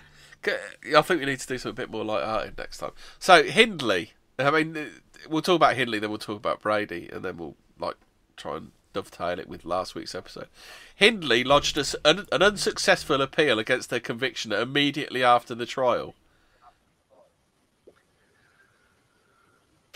Brady and Hindley corresponded by letter until 1971 when she ended their relationship. I mean, is this someone who's infatuated with? Does this sound like the actions of someone who's infatuated with somebody? No, it sounds like a complete psychopath. I mean, that you would launch an appeal immediately after being sentenced shows no self-reflection and no empathy. It's like, I've just been given a life sentence. Well, time for an appeal. Yeah. I mean that's yeah, like, it's a bit weird. That's like I mean, I'm not even gonna waiting show a year for it to cool down and going like, okay, there's no media attention now. I can probably launch an appeal. Or it's like, I suppose psychopathic thinking would be like, here, if I launch an appeal, it will show that I'm not guilty. Is it some like weird thinking like that? Well, I mean, I don't know how psychopaths think, but there's some sort of, I think, flawed logic going on here. You might be right. But I'm thinking it could probably even be simpler minded than that. It's just a case of like, I better lodge the appeal now because they take some time. Mm. So not even a case of like, can you imagine what sort of public outcry that cause? Because of course she'll have no sort of empathy or understanding how people think. I mean, this is the difference between successful psychopaths and unsuccessful ones. The unsuccessful ones don't understand how people think, so they end up killing people and becoming famous, and that's why psychopathy is synonymous with murderers. So Hindley, and this is the other part, isn't it? Hindley broke their relationship off. You know, the woman who was so infatuated with this bloke that didn't want anything to do with her. You know, so I mean when he went cold on her, to make her more infatuated, or so she says. And then she breaks the relationship off. This bloke she was infatuated with, she did these murders for. It doesn't make sense, does it? The thing never made sense to me. The way they said that she was innocent all the time. Well, she had her Open University degree. She had to concentrate on that, didn't she? Well, so the two remained in sporadic contact for several months. But Hindley had fallen in love, obviously because she's capable of love, with one of her prison warders, Patricia Cairns. I mean, why would you fall in love with a prison warder? Let's have a think. And why would a prison warder fall in love with her? I mean, it's just like, she must have some power, mustn't she? Like, how about this one then? A former assistant governor claimed that such relationships were not unusual in Holloway at the time, as many of the officers were gay and involved in relationships with either one another or with inmates. Oh my God! Yeah. That is a definite security breach. I mean, if you've got inmates having sexual relationships with the staff, they can get them contraband, and they can, even get them keys. Well, look at the grifting she does. So Hindley successfully petitioned to have her status as Category A prisoner changed to Category B, which enabled Governor Dorothy Wing to take her on a walk around Hampstead Heath, part of her unofficial policy of reintroducing her charges to the outside world when she felt they were ready. Wait.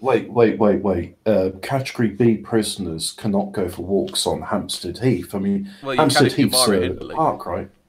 Yeah, I mean, she gets thrown helicopters to the moors to have a nice walk around with 200 officers looking after her. Well, they said the excursion caused it a furore in the national press and earned Wing an official rebuke from the then Home Secretary Robert Carr. So they weren't taking it laying down, at least. In some ways, she's worse than Jimmy So here's Savile. the meat and potatoes why she was involved with Patricia Cairns. With help from Cairns and the outside contacts of another prisoner, Maxine Croft, Hindley planned a prison escape, but it was thwarted when the impressions of the prison keys were intercepted by an off-duty policeman. Cairns was sentenced to 6 years in jail for her part of the plot. God, that's one scheming bitch, isn't it? Like, fucking is, isn't it? I mean, I know people hate Hindley, but I never quite got it until I read the facts on it. She's just a grifting, fucking scheming bitch. If she weren't a murderer, she'd be a fucking e-celebrity now, wouldn't she? I mean, you're banged up for like killing kids, and the first thing on your mind is like escaping, appealing, and when that don't work, escaping. Yeah. It's just. And like shagging your jailer, sort of thing, Yeah, and then after all that stuff, you're just like, I'm not endangered to the public. Can I be put down from Category A to Category B, please? Yeah. Well, she didn't qualify for Category AA then, because apparently there's no category above A, but then they did AA. If you you know about the prison categorization system. So was it? Hindley was told she should spend 25 years in prison before being considered for that parole. Lord Chief Justice agreed with that recommendation in 1982, but in 1985, Home Secretary Leon Britton, see, all the blues aren't bad, increased their terror for 30 years. That's weird. He was one of those nonsense, wasn't he? I was just going to say, wasn't he accused of... so he would have probably known, allegedly, Jimmy Savile, allegedly. Maybe partied with Jimmy Savile, allegedly. And Well, they then all did, allegedly didn't they? would have had an alleged conversation with him, allegedly talking about Myra Hindley, and then allegedly he'd be like, yeah, she should probably stay in a bit longer Do you think because it could? allegedly she might have some dirt. Do you think it could be allegedly because Hindley allegedly turned down Jimmy Savile? Allegedly. Could be. So by that time, Hindley claimed to be a reformed Catholic. Oh, fuck me. Didn't Tony Blair do that? And he's just as fucking evil, isn't he? Downey's mother was at the centre of a campaign to ensure Hindley was never released from prison, and until her death in February '99, she regularly gave television and newspaper interviews whenever Hindley's release was rumoured. As we're talking about Catholicism, is there a way we could summon Jackson briefly and ask his opinion on Reformed Catholics? Because up until this point, I wanted to say I was a Reformed Catholic, and now I'm just thinking to myself, I don't really want that label now. In February 1985, this is where Base Thatcher comes in. Prime Minister Margaret Thatcher told Britain that his proposed minimum sentences of 30 years for Hindley and 40 years for Brady were too short, saying, I don't think either of these prisoners should ever be released from custody. Their crime was the most hideous and cruel in modern times. I mean, who says fucking Margaret Thatcher was evil, eh? Well, I don't know. She was evil. She banned milk in schools. This one trivial thing counteracts all the other stuff. No, she was pretty based, old Maggie. She did say some things I agree with. One of the things she said is like having power is like being a lady. If you tell people you are powerful, you are a lady, you're not. Yeah. So, in 1987, Hindley admitted that the plea for parole she had submitted to the Home Secretary 8 years earlier was on the whole a pack of lies, and to some reporters her cooperation in churches on Saddleworth Moor appeared a cynical gesture aimed at ingratiating herself to the parole authorities. Then Home Secretary David Waddington imposed a whole life tariff on Hindley in July 1990, after she confessed to having been more involved in the murders than she admitted. Oh, fucking finally. Do you think this was some sort of mea culpa to get her through parole hearings? Because they say the main part of a parole hearing is that you have to be apologetic. Again, with that Catholicism thing, how can she be a reformed? Well, she gave up Catholicism, and then a few years later, she wants to be a reformed Catholic. It's all just games she's playing, isn't it? Where's the stuff? I haven't found the stuff of about. I do sort of have to question, like, when she dies, like, and she has that conversation with Saint Peter. Seriously, I mean, it's like, is that the one time that you just be like, no, bitch, you're not getting in. That's not working on me. What is it? Alex Jones says, "Yo, bitch, get out the way."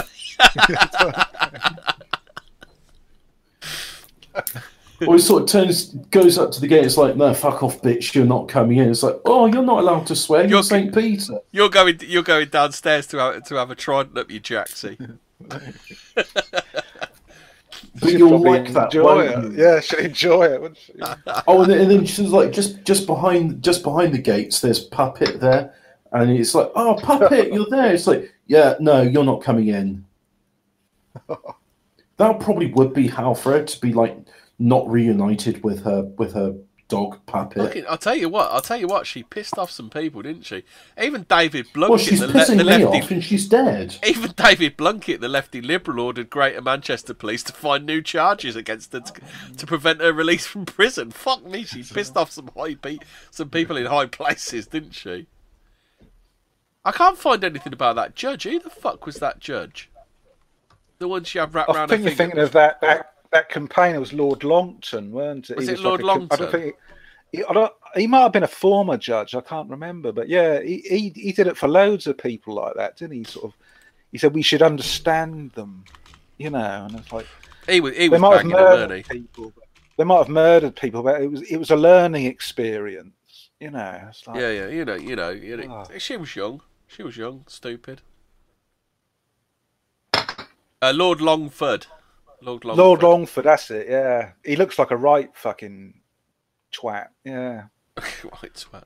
To be honest, Frank Pakenham, the 7th Earl of Longford. Let's have a look. He does look like a fucking sex case, doesn't he? His other big thing was to like relax the pornography laws, weren't it? That was his other big thing. Yeah. Oh, he's our guy then. letting out child killers, and there we go. Everyone can see a picture of Lord Longford now. Francis Orngia Pakenham. Oh dear, what a fucking piece of shit. Yeah, that is a face of a twat. There's a bit about the. He gained a bit of reputation for eccentricity, becoming known for his efforts to rehabilitate offenders, and in particular campaigning for parole and release from prison and the Moors murderer Myra Hindley. Longford's support for Hindley I'm at it now. Hindley led to the sobriquet Lord Wrongford from the tabloid press.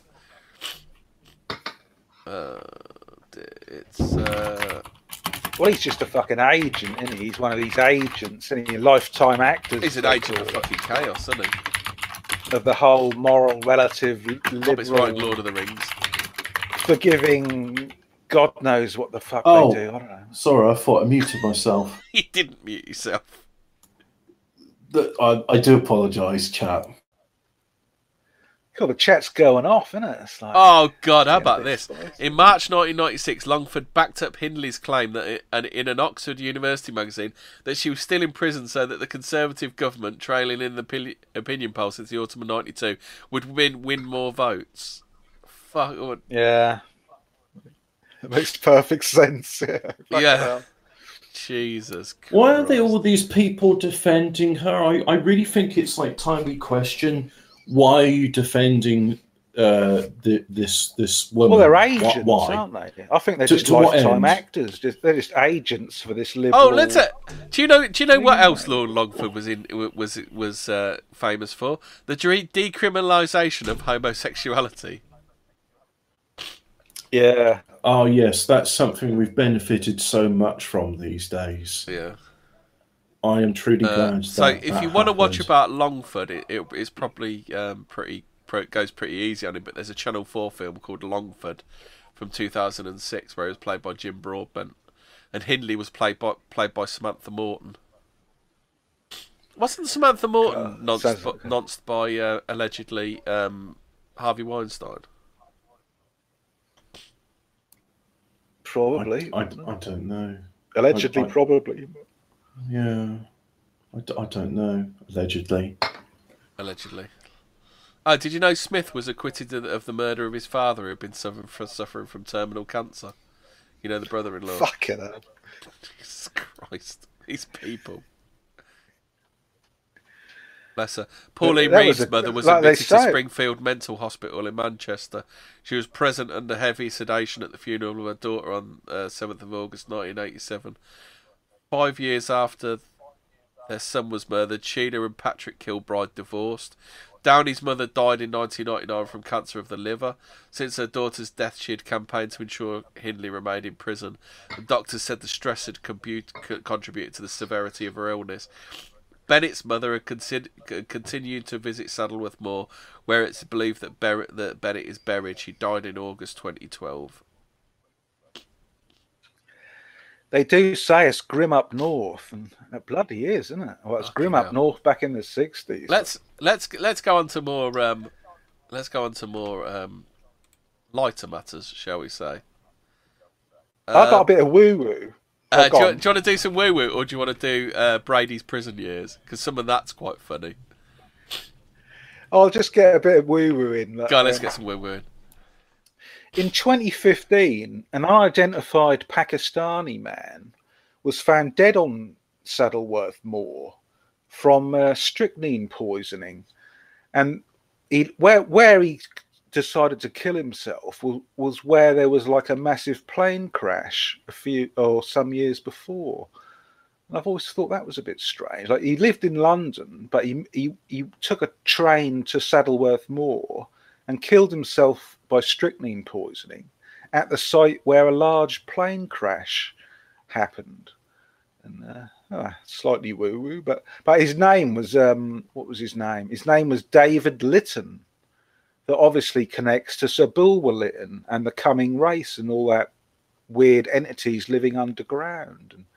And once you get the names coming up, that sparks my interest. But yeah, just a strange side note. Yeah.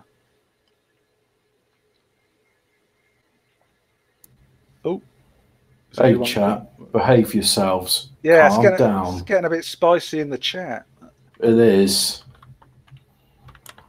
Otherwise, I'm going to have to show I'm actually a government fed and I'm going to start banning people.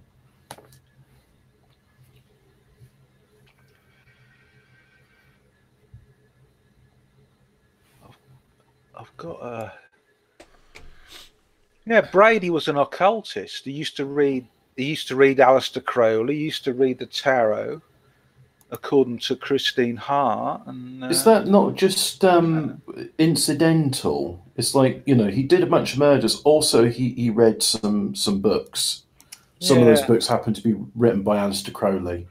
But he hid the that little note for the where he stashed the all his pedo stuff.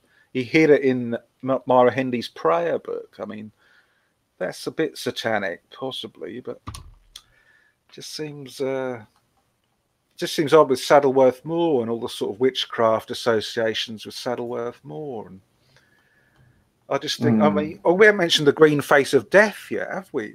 I know, we haven't mentioned the green face of death. When Ian Brady had his first job interview, like before he killed anyone, he said the green face of death appeared to him, which was like a sort of demon that sort of like ordered him to do the killing, unless he's like totally bullshitting. I don't know, but that's what he says. Like the green face of death appeared to him on the high street up north somewhere and said that, that was his destiny to kill people and he'd be rewarded by the green face of death if he did it. But it sounds like bullshit to me, but that is what he said. But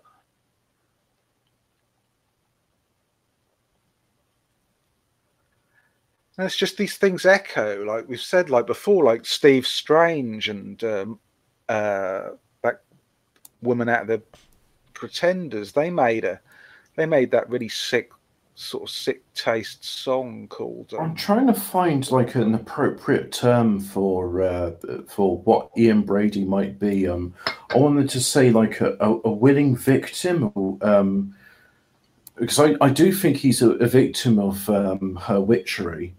But I'm reading this bit here where he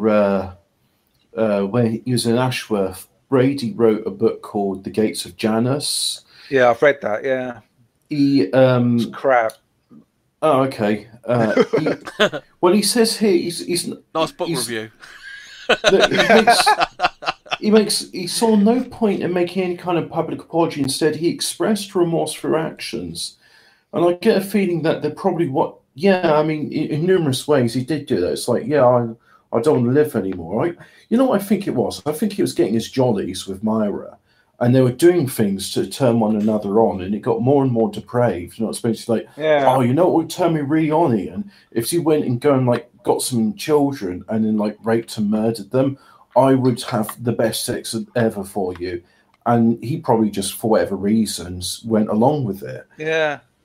They're just egging each other on, aren't they, in this sort of folie à deux sort of thing, or just like a perverted relationship. Yeah, I mean, that's what people do. Well, exactly. I really do think it's a case of that they were pushing each other to more depraved depths. And again, I believe Myra is the instigator in this. Yeah, I believe it as well, yeah.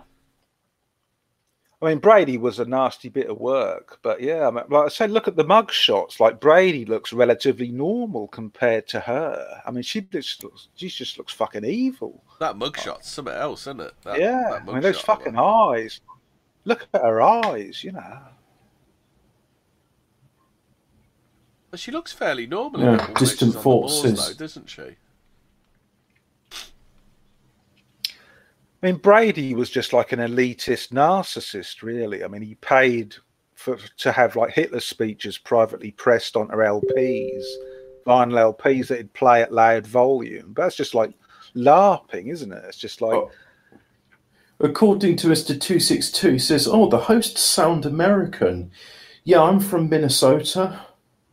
Yeah, definitely. I'm from New England. I thought you were from Iowa. Where are you from, Zero? I'm from Norfolk. I am. What? Not Norfolk, not New Virginia. Norfolk, Alabama. Oh, yeah, that's right. Yeah. Yeah. So, not today, NSA.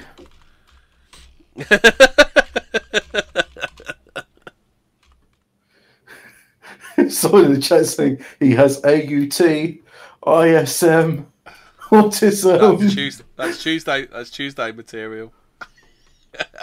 I'll just say, yeah, that's a Tuesday thing. Yeah, I only put it on for Tuesdays. It's not a 24/7 thing with me. I just find it sort of slightly curious. I mean, Peter Sutcliffe that we did last week, he was like a blunt sort of animalistic killing machine, wasn't he? But very incompetent, because he wounded most of his victims. He didn't actually kill them. But the Moors murderers, they were something else, weren't they? I mean, they meticulously planned their killings, and there's something more hardcore there. There's something which I think is some sort of mind control programming, but that's just what I typically think. Well, yeah, but I mean, you're not wrong in that sense. But the techniques is very easy. She controlled his mind with a minge. It's the satanic pussy, isn't it? It's just turns people. One of the first sort of stories about the dangers of that was with Lilith and how Lilith would seduce Adam, and apparently that's where we get all the vampires from. Well, she refused to submit to Adam, didn't she? She wanted to be top dog, didn't she?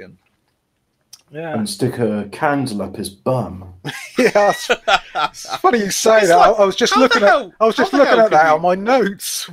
How the hell can you turn that round to make out it's like a power move from Brady? It's a real power move for you to stick this at my ass. A candle. It's the most desperate kind of fucking reaching I can think of. I used to tie him up, whip him, and he'd say, "Thank you, mistress," and it was all because I was doing it for his sick, perverted pleasure. I find it odd because they had fucking guns, didn't they? Like him and her, they had like pretty heavy guns. Like I don't know what the gun laws were back then, but apparently that was they legally owned these sort of like blunderbusses or these. Yeah, Capston's the man you need to ask about that. We had apparently our gun laws were just as kind of very similar, if not better, than the Yanks for quite a long time. Yeah, up until 1996, when that very strange pedo, the one that was friends with Jimmy Savile allegedly, did the thing with Dunblane. Yeah, him and Michael Ryan and Hungerford. Yeah. Yeah, I can't even remember the name of the attacker. It's one of those things. I don't. What was his name? Shall we carry on with this thing? Are we done with it? Yeah, I'm done with Myra Hindley. In conclusion, if you've been only just tuned in to the chat right now, Myra Hindley was an absolute cunt. Ian Brady was a bastard, and Myra Hindley made him do it. I've just got a sort of note here. It says that Ian Brady wanted Hector Berlioz's The Symphonie Fantastique, Dream of the Night of the Sabbath, played during his cremation. Brady asked for the fifth movement to be played, which concerns an artist constantly haunted. That number. The fifth again, yeah. He wanted to play the fifth movement play, which concerns an artist constantly haunted by the vision of the perfect, unattainable woman, which supposedly echoes the composer's own obsessive love for a woman who ignored him, who becomes a whore and is cast into hell. So that's a kind of curious choice he wanted for his cremation. He sort of tried to tell us something there. That she was the master. Can I jump ahead or jump back here? Because I think there's salient information here. And it says, this is from As Murderers section in the Wikipedia. Hindley claims that Brady, because she would do, that Brady began to talk about committing the perfect murder in July 1963 and often spoke to her about Mayor Levin's, oh gosh, Mayor Levin Compulsion, published as a novel in 1956 and adapted for cinema in 1959. The story tells a fictionalized account of Leopold and Loeb case.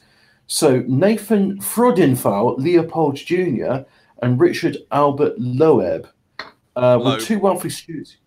Oh, Loeb? That's Loeb. Okay, well, I pronounces it how I spells it, Loeb. But they kidnapped and murdered 14-year-old Bobby Franks in Chicago.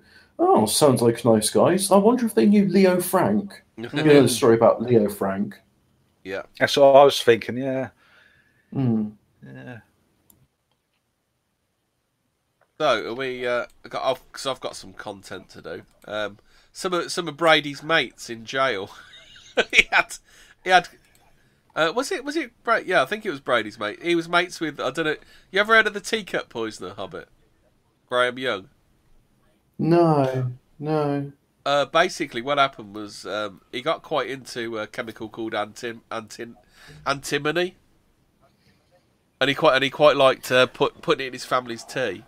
So anyway, okay. So anyway, I think he killed one of his family, didn't he? So then he Maybe goes to prison. So then he goes to prison. But what happens is they go, yeah, he seems like a good lad. Let's let him out again. So then they send him to another place, a photographic laboratory, where then he gets tea duties, and then poisons 7 people. Oh, what are the chances of that happening? So it says on Graham Young's. There's a film about it called The Young Poisoner's Handbook that's quite amusing. While in prison, he befriended fellow serial killer Moore's murderer Ian Brady, with whom he shared a fascination with Nazi Germany. In his books, The Gates of Janus, published by Feral House, Brady wrote, "It was hard not to have empathy for Graham Young."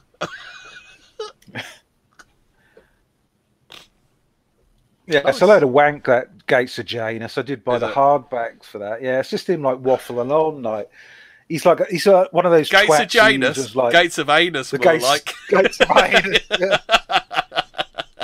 He's like one of those twats who uses like really long words to try to make him sound intelligent, sort of thing. You know, the Gates of Anus. Me, Myra, and a candle. Yeah. Oh dear! So this is one that the missus actually found some content for me tonight. This is from when the Ripper from last week and Peter Sutcliffe were in prison together. He thought he was the bee's knees. I thought he was just an idiot. Do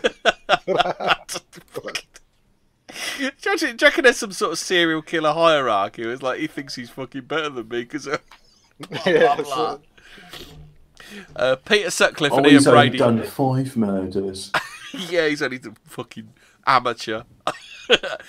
Peter Sutcliffe and Ian Brady served part of their time at HMP Wormwood Scrubs. Sutcliffe is said to have told a friend that Brady was a bad loser at chess. I just love to think of serial killers being so petty. It's fucking awesome, isn't it? He came to hate the Moore's murderer, dubbing him as a snob, according to a friend. To be fair, though, I mean, you got to imagine these people have got a few screws loose. I mean, you don't murder people normally, and so that they would be like, "Oh, I really don't like the way he breathes." It's kind of like the banality of evil, though, isn't it? Yeah. You can imagine them all getting together and go, he thinks he's better than us. He does, that Brady. It's like it's just mental. Sutcliffe and Savile.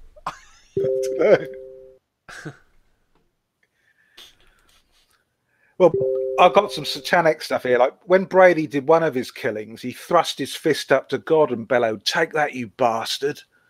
And like that's a bit of a larpy thing to say. And when they were actually sentenced, when they were actually jailed for life, that was on the 6th of May 1966. So you got the 666 at the start and the end of the date, and you add up the individual. I don't want to go on numerology on you, but if you add up the individual digits of the 6th of May 1966, it adds to 33. That bloody 33 that keeps cropping up. So, you know, beyond all the sort of craziness, there's this sort of horrible satanic stuff going on behind all this, I think.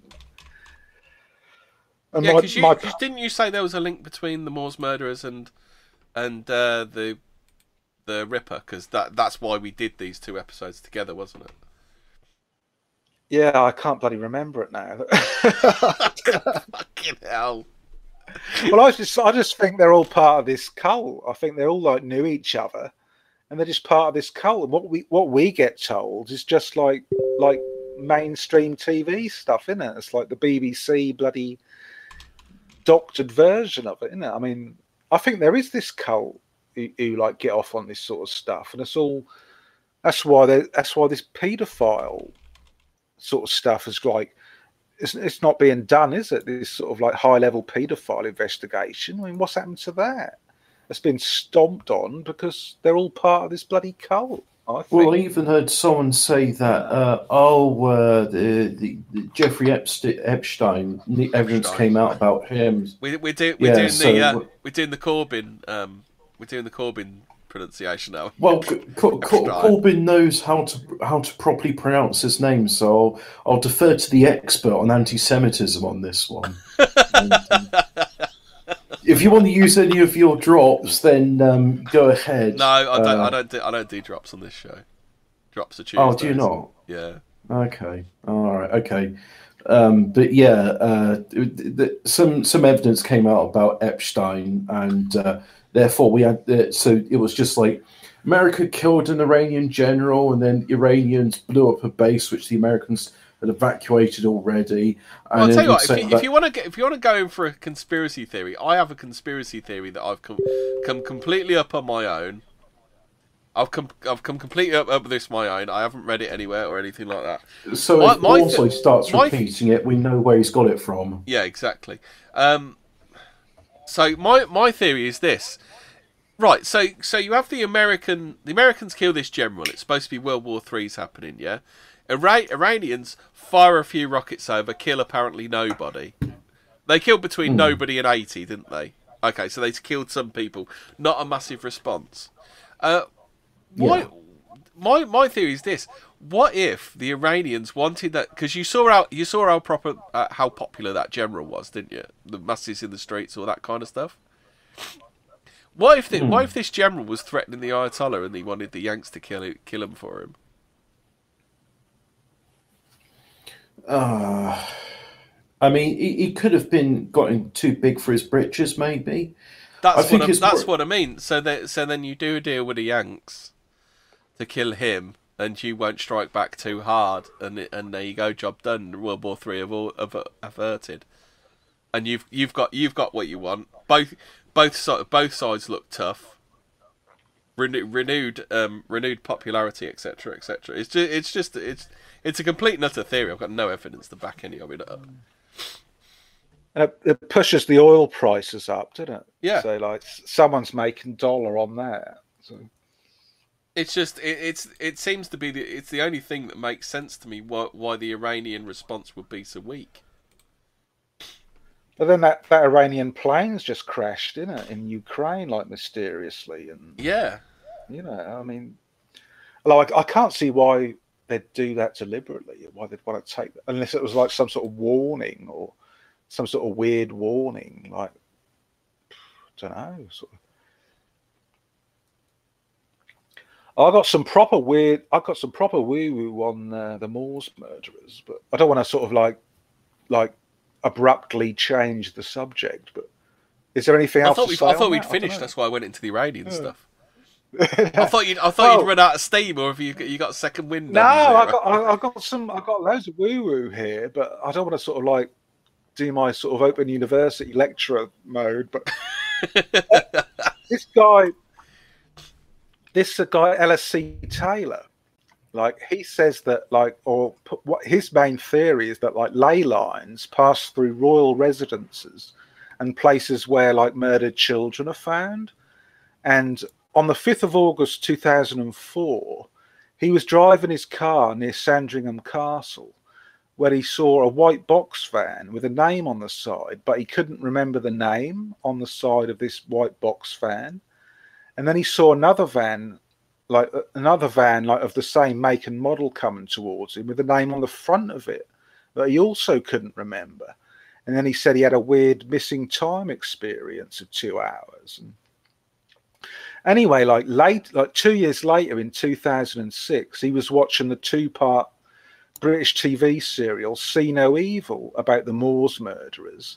And like there's a scene in that where the sister of Myra Hindley crosses the road with a pram and a van comes past, and then he realised that was the same van he saw near Sandringham Castle, and it had Repco on the side of it, like Repco, as in Reptilian Company.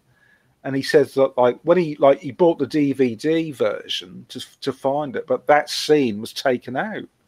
Like that was shown on the TV broadcast, but that was taken out of the DVD version. And that's pretty bloody weird. Like, what can you say? I don't know. I mean, certainly interesting, isn't it? Yeah, that's a bit odd. I haven't seen. I do believe I haven't seen the actual DVD version, but I'm sure he's telling the truth. An existential exercise. That's what the Moors murder. Is that your only bit of woo-woo, or do you have some more woo-woo for us? I've probably got a lot of woo-woo if I can scroll down. Hang on. I thought we were supposed to be polite on this show. We are polite. Well, woo is an endearing term. Zero's taking it back. Woo-woo's our I'm reclaiming it. Woo-woo is our term. I own woo-woo. I own it. It's I remember 5 years. I mean, I don't get me wrong. I was listening to some of this, just sort of checking in, because I vowed that I wouldn't be doing sort of the main podcast anymore. But this one doesn't count, and I've got to make sure Hemmingford doesn't do anything stupid again. So I've got to like phone his missus 20 times and make sure he hasn't, like, she's put him in the recovery position, and phone the fire brigades. That was a one-off. That was a one-off. So that's all right. What I was going to ask you, we were talking about the availability of guns, which would have been during the Moors murders, which was like early to mid 60s. If I remember correctly, it was a blunderbuss, wasn't it?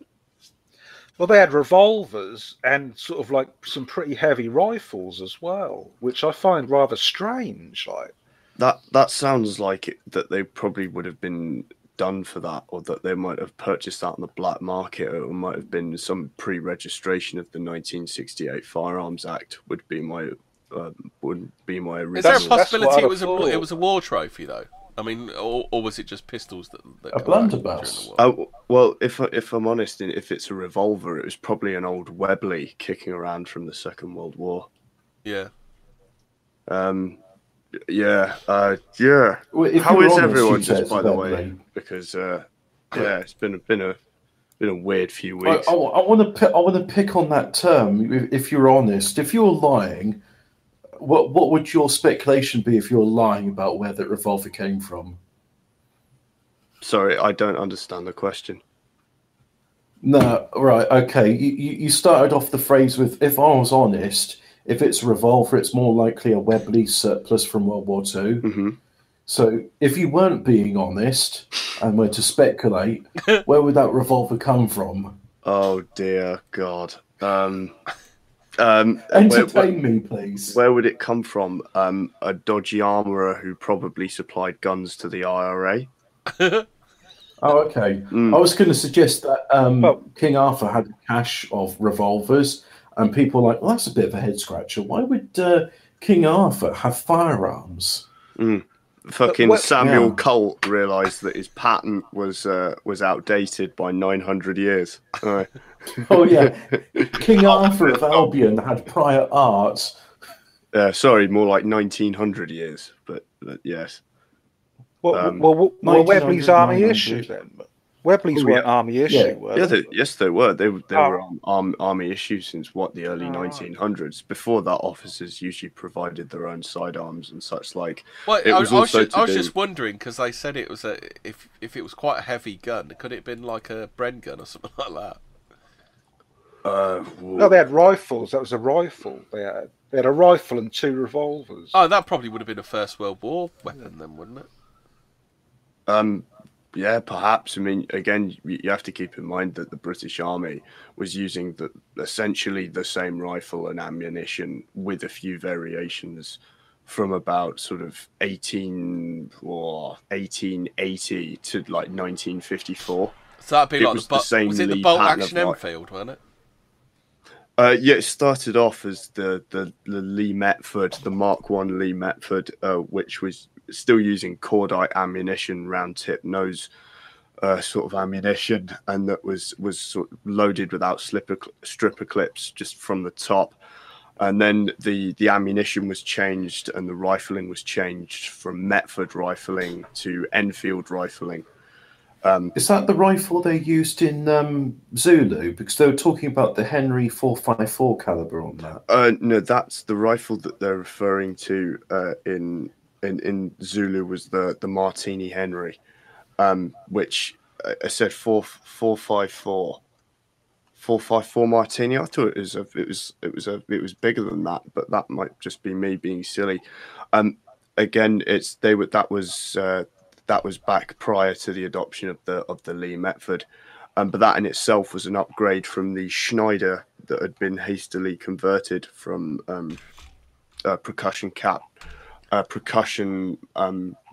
rifles prior to that. So yeah, that was then. Yeah, but in terms of the timeline, if it was a rifle and a couple of revolvers, my first instinct would be army surplus from probably prior to. I don't know. They look like air rifles. I've just found the photos. They looked more like air rifles than actual rifles. Interesting hours, lads. Bolt action. Interesting hours. Yeah. The thing is, they'd take these guns up to Saddleworth Moor and just do target practice, as if like that's just like a day out. There's one that looks like what's that like where you cock it by pulling the trigger down? There's one that looks like that. Hemi's gone weird. I think we lost Hemi. Oh, hold on a sec. Oh dear. Is that better? There are 2 hobbits in chat. Am I back? It says you're non-optimal, whatever that is. We knew that already. Your connection is non-optimal. And that's good now. I'm the real hobbit. I'm saying I'm full now. Am I back? You've gone up to 120 kilobytes. No, you're good now. No, what I was saying is there's one of those, like the Wild West rifles where they like cock it by pulling like the trigger. Wild West rifles. I assume some form of lever action rifle. That's what I mean. How you cock it by pulling like the trigger thing down. There's a picture online with one of them with Brady holding one of those. Yeah, because with a lever action repeater. Yeah. Because the rifles in Zulu. I mean, when did Zulu happen? Was it 1890s? They could have had it before. I mean, we're talking now. 1890s would have been the Boer War, and probably one of maybe the second Zulu War. The Martini Henry, that would have been 1870s. Okay. Well, repeating rifles were around in the 1870s. I guess the Royal Army was a bit slow on the uptake because they, were a bit dubious, conservative. There's some features to this, and I'm going to ask Gray because it's his show. This is going to take me at least 3 minutes to explain. Yeah, no problem. We can go. We're only just on 2 hours anyway. So. Okay, right. So I'm going to try and hit all the salient points. Yes, lever action rifles did exist in the 1860s. Yes, they were used in the later part of the American Civil War. However, what you have to keep in mind is that those rifles, especially with the early patterns of those, the the ammunition in the rifles was an awful lot less powerful than full-powered rifle cartridges of the era, and whilst they could shoot very quickly, they were incredibly expensive guns. These are the laser guns of the 1860s. They're But it's the incredibly cutting edge expensive. of technology. Yes, incredibly expensive. The ammunition burned through incredibly quickly. They were also very prone to malfunctions, breaking, dirt getting in the magazine, the tube magazine, because the original ones that were made were an open magazine. They weren't a closed system. So because they were expensive and underpowered and, had to be maintained by specialists and burned through ammunition at a rate of knots, is that for the most part, they didn't see There's a link to the picture of him with a lever action in. I think it's a lever action in the chat. The picture's not the best. If you look in the side chat, that's a picture of him with that gun. Hang on a minute. Where's the side chat? Fuck. Yeah, that's the sort of thing. I wonder why they never had pump-action rifles, because the pump-action shotgun still remains a popular mechanism to this day. Well, in terms and then of the other one looks like an air, and then the second one I've put in looks like an air rifle to me. All right, let's have a look at the second one. Is that Myra Hindley wearing a riding cap? Yeah. Oh, chat. We're looking at some images here and of examples of lever action rifles, and one of the shooters looks like Myra Hindley. Right. So the first picture that you've posted, that's not a lever action rifle. That looks to me like a rolling block action, which is quite an old design of rifle. It's just a single shot thing where you'd use a lever, but there's a particular type of action on the back where essentially the back of the chamber moves down with the bottom of the lever. Yeah. So that looks like, especially if it was in an obsolete cartridge, wouldn't have required a license even today, because it would have probably come under Section 57. Yeah. Fucking CSI 14 words here. And the second one, I'm looking at that, and if I'm honest, I don't think I can quite convince myself that's an air rifle. I don't know. So you can see kind of down the barrel, and the barrel looks quite small, doesn't it? Where you're showing, unless it's just the 2.2. I didn't realise these images you're showing, the title is called 17 Best Images About the Moors Murders. Oh, so that one that looked like Myra Hindley probably was Myra Hindley. Yeah, that was it. Scroll up again. Yeah, and that's the one. I just googled Moors murderers with guns, and then that's what came out. Yeah. So that is Myra Hindley with a gun. Oh god, I thought I was being clever then. I was actually telling the truth. Oh, how about this other picture here? Hold on a sec. Oh. All the ones with that one that looks like a rifle, they're all blurry. Well, they're not the best photographers, are they? Yeah, a bit shaky. Oh, Myra's a bit shaky, isn't she? She's got the shakes. That third picture, have a look at that one, Capstan, although I think it's just as inconclusive as the last one. No, that's an air rifle. Yeah. Yeah, it looks a bit... I've convinced myself. No, that's I don't know the make and model, but it looks like some old Super Sport. Yeah. That looks like the air rifles you get at shooting galleries at the fair. Yeah. You know what's annoying about that? I've always all the ones I've been to in the UK, they all just put corks in the muzzle, and you can't shoot for shit with a cork. But I've been to, well, yeah, I know, but I've been to. No, I guess that's the problem. I mean, I've been to shooting galleries in other countries in Europe where they actually give you pellets, and it's a lot more fun when you use the actual projectile intended for that weapon. Some of the early air rifles, like before they brought in this faggot like limiter on it, I mean, they were pretty nasty, you know. I mean, did you know the Austrians used an air rifle? Yes. Yes, I do. Fielded it in combat. They called them Windbush Jaegers. Thank you. Where basically this thing back in the 1700s, used an air tank on the back of it and had literally a 20 bullet, and I used that in the correct terminology, 20 bullet magazine.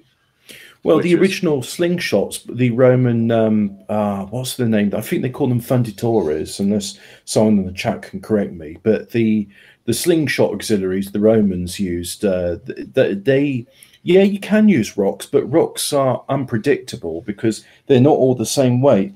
So they would make lead bullets to go in a slingshot, and they'd have thicker and smaller ones based on what sort of range they wanted to do. Likewise with the javelin auxiliaries and the peeler, they'd have a light peeler for the first volley, and they'd have a heavy peeler for the second volley. Yeah, we used to find like they weren't lead; they were stone balls. When I used to have a job planting marron grass along the Norfolk coast, and we used to find I find a couple of sort of stone balls, like shaped spherical stone balls. I imagine that was something like that. Sort of. Well, I mean, the early cannon and bombards, they would use shaped stone balls because they were used at the same time concurrently with the trebuchet, and trebuchets would employ stonemasons to make stone balls for them, because a stone ball flies truer than an irregular lump of stone.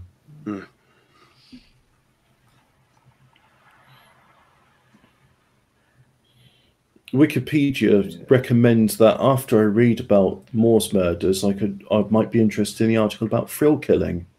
I've literally just That's found a jury subject. Yeah. Yeah. Well, it kind of sort of sums up my theory about it. It's just Hello? Can you hear me? I can hear you now. Oh, yeah. I've literally just found an article from the Daily Star where it says Moore's murders, Jimmy Savile part of pedo ring with Ian Brady and Maura Hindley. What's that? What? Who else was involved with that then? Hold on a sec. Cyril Smith. I reckon Cyril Smith was part. Was he in the right area? Are you putting your hand up, Hobbit?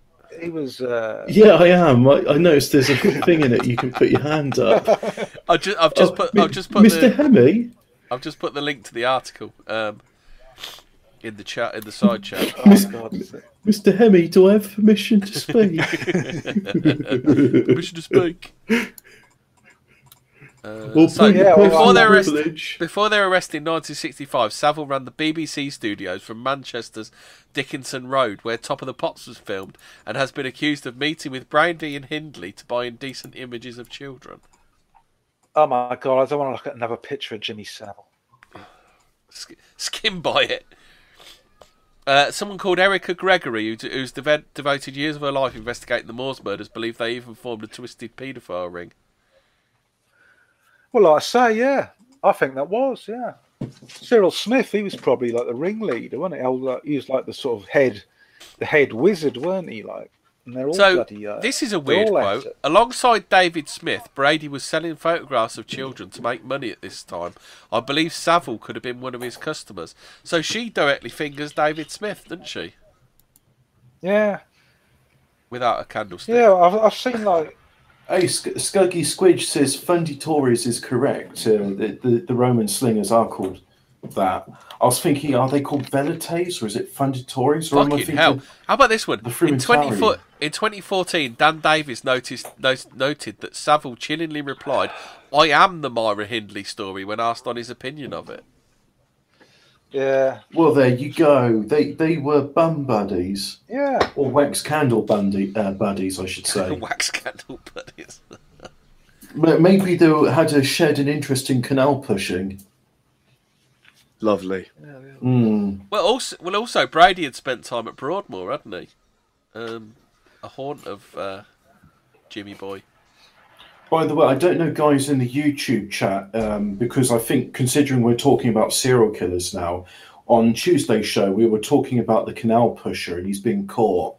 I posted in the Fortean Times. He's not. There was a theory that he was the canal pusher. He wasn't actually. He wasn't definitively the canal pusher. Oh, okay. The alleged canal pusher, allegedly. Not even alleged. The possible canal pusher. Oh, it was only a theory. It was only a theory, though. They hadn't actually linked him to it. Oh, fair enough then. But I posted a video by Irish gobshite Thomas Sheridan about the Canal Pusher. He did a video on it in 2015, so I just thought that'll be pertinent for people subscribed to 40 words. Yeah, Oh, I watched that. Yeah, it's an interesting. Yeah, but just to say like that, the Canal Pusher, that guy, he comes from a very rich family from Indonesia or whatever. So there you go. I mean, they're all at it. You know, these elite rich families. I think they're part of an international cult of nonsense and child sacrifices. If I didn't know better, I'd say that the richer someone is, the more likely they are to be ruthless and have that killer instinct. And I think the killer instinct is not a metaphor. I think they breed it into them as children. I think they give them pets and then they kill the pet in front of them, don't they? To sort of toughen them up. Do you think that's what the sending to boarding school is really all about? It's about desensitising them. Toughens them up, doesn't it? Like Jimmy Savile, David Icke wrote in his book about Prince Charles being buggered in boarding school, and the abuse he suffered there was to toughen him up and make him a man. Well, I don't like to quote Jordan Peterson, but this is actually a pretty good thing of his. He said there have been experiments on mice where they've taken the mother away from the mice, and they've said that the problems that it causes last generations. So maybe that's why they send the kids to boarding school as soon as they can walk, basically. Yeah. Well, what happens when your kid's sent to boarding school? They're immediately thrust into this hierarchical thing of bullying and probably bumming as well, like sort of submissive dominant bumming. And I mean that's what they're all trained as, isn't it?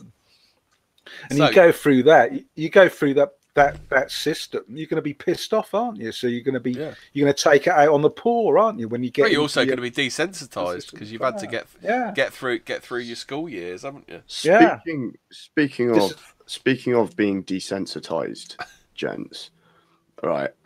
Do you think that also relates to circumcision? That it is a form of almost sexual torture in order to take away the most intimate part of you? Well, it's trauma-based mind control, isn't it? I hate using that word, mind control. If a young child is like brutally, it's accurate. Well, it is, the same. I mean, I think a circumcised man is going to foster very negative feelings towards women. I think, and like.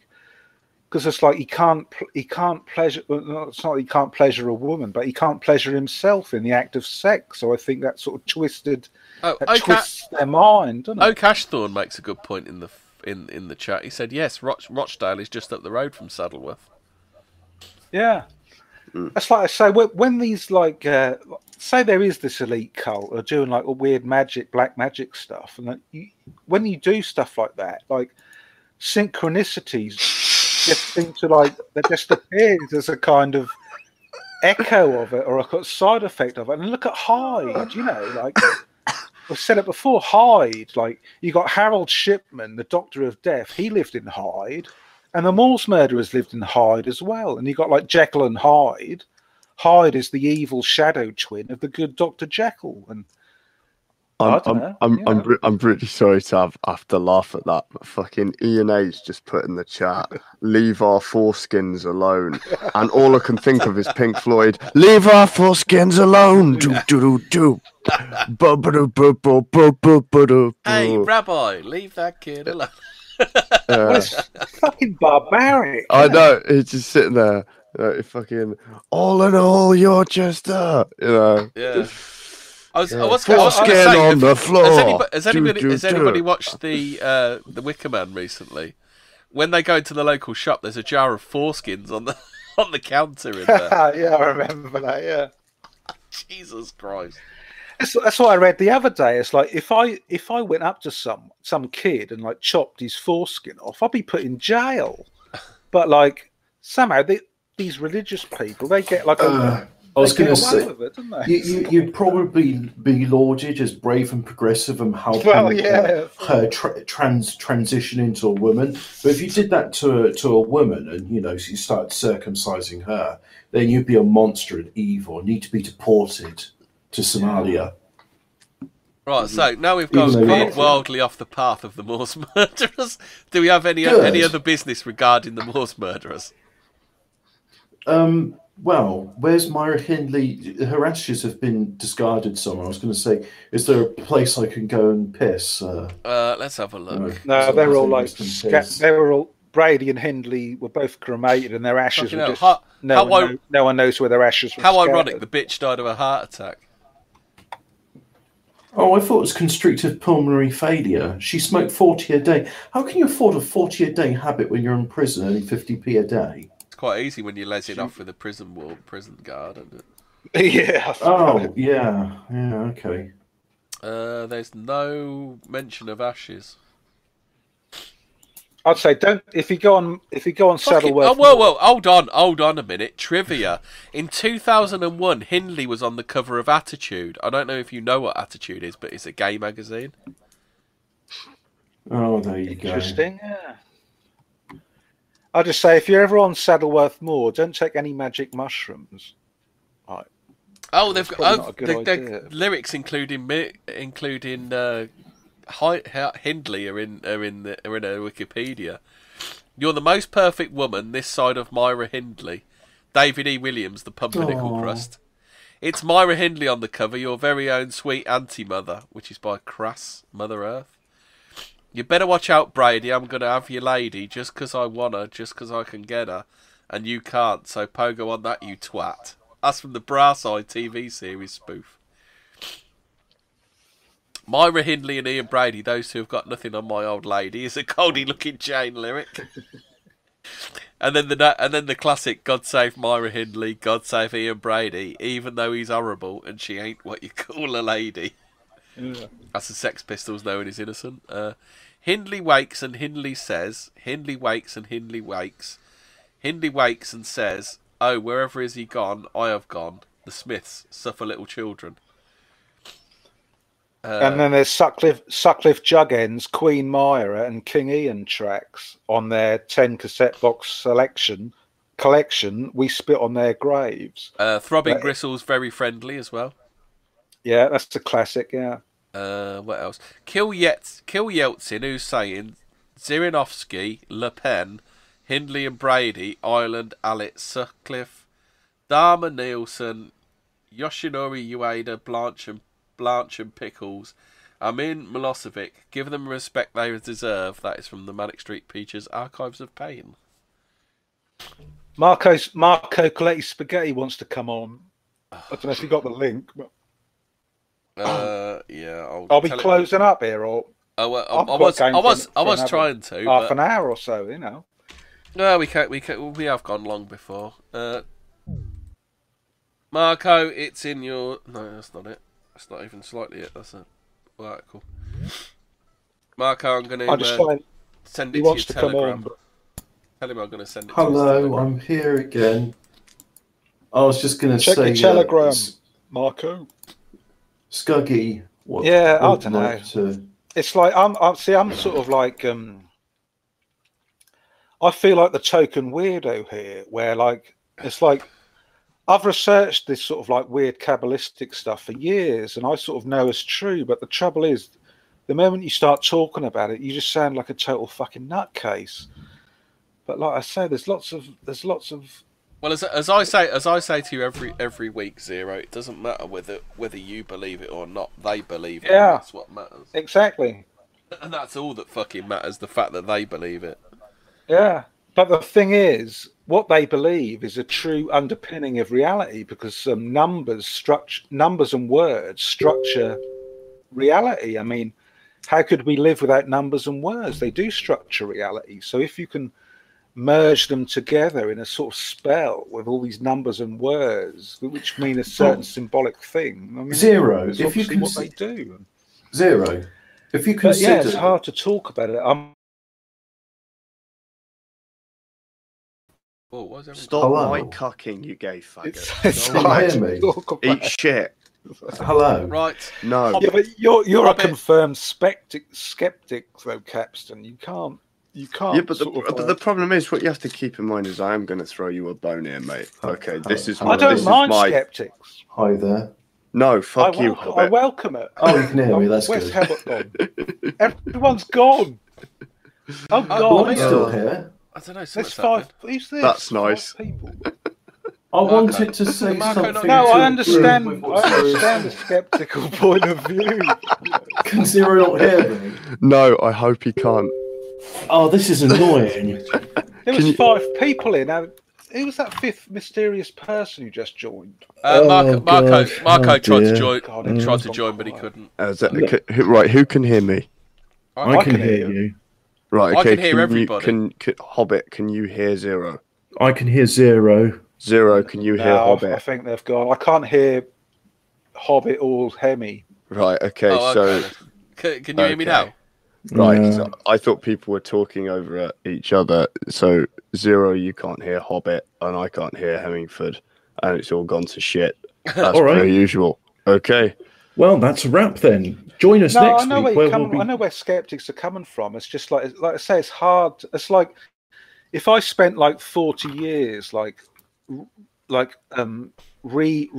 what's the word, like remaking a sort of classic car, and then someone comes along and say like, oh, classic cars are shit, or I don't believe in classic cars. You know what I mean? It's like I've spent like 40 years researching this stuff, but you know, someone comes along and says, oh, it's all a load of bollocks. Sort of like, I respect that view, but it's just like, well, I mean, my view's just as valid as everyone else. No. What you have to keep in mind is that I've never said that it was all a load of bollocks. When I say I remain skeptical, that's become sort of a synonym in these circles for oh yeah, you think I'm talking crap, as opposed to no, I remain skeptical, but present your case and evidence, weigh it up, and then we'll go from there. Yeah, because you get. To be quite honest, the way that I always think about this is all of the shit that happened in the Second World War, the things that SOE and the various security services got up to and considered in various documents. You know, even the things they carried out, Operation Mincemeat Anyone, for example, that actually happened. You know, that were done during wartime as an attempt to screw over the Axis. You know, if that's what they were doing in the 40s, what are they doing now? Yeah. So, you know. Well, they employed stage magicians, didn't they? The SOE in the Second World War. I mean, they employed stage magicians to like do this like sleight of hand sort of thing, where the Germans thought we had like loads of tanks, but they're all inflatable rubber tanks and all this stuff, and they used mirrors and things like that. And yeah, I just think like this world is structured as a pyramid system, and like the higher you go, the weirder it gets. And yeah, I mean, there's stuff like even I wouldn't believe, which they are probably doing. You know, I mean, I don't know. Yeah, as I said, in terms of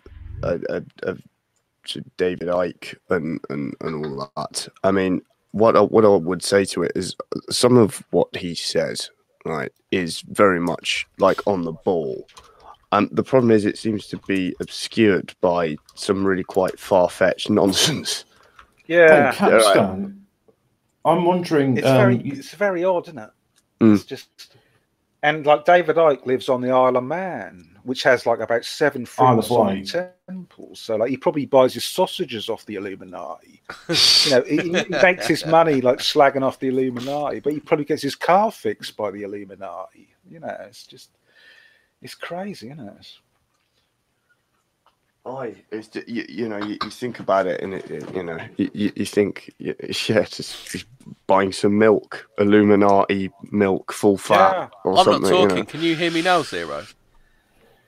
But I mean, these fuckers do rape no. children, and they do sacrifice children, and I think they do it to appease these ancient Babylonian gods. Like, I mean, that was going on in the Babylonian times, so I don't see any reason why that would stop. I think that would just carry on, and they're still doing it today. Like, for some weird reason, I don't know why they do it. Maybe to get money or power or something. Well, one of the simply Capstan convert to him. Well, this is no good. The bloody host is gone. Right, okay. I'd I'm like here, to point I'm out here, but Zero no one can hear me. Can you Hobbit can is you trying tell to talk, but because can you tell you Zero can't I'm going hear to wrap him, this up now? sometimes you're sort of cutting him off. All right. Can you just give it sort of 10 seconds so Hobbit can tell me something Go that on, I then. have to convey to you? I can't Alright. hear him. So, Caps, convey He's to him Lord saying Towelhead. that the simplest thing in this is probably that if Now, they do it to something's gone gain seriously power, wrong here. they I do can't it hear for anyone. spells.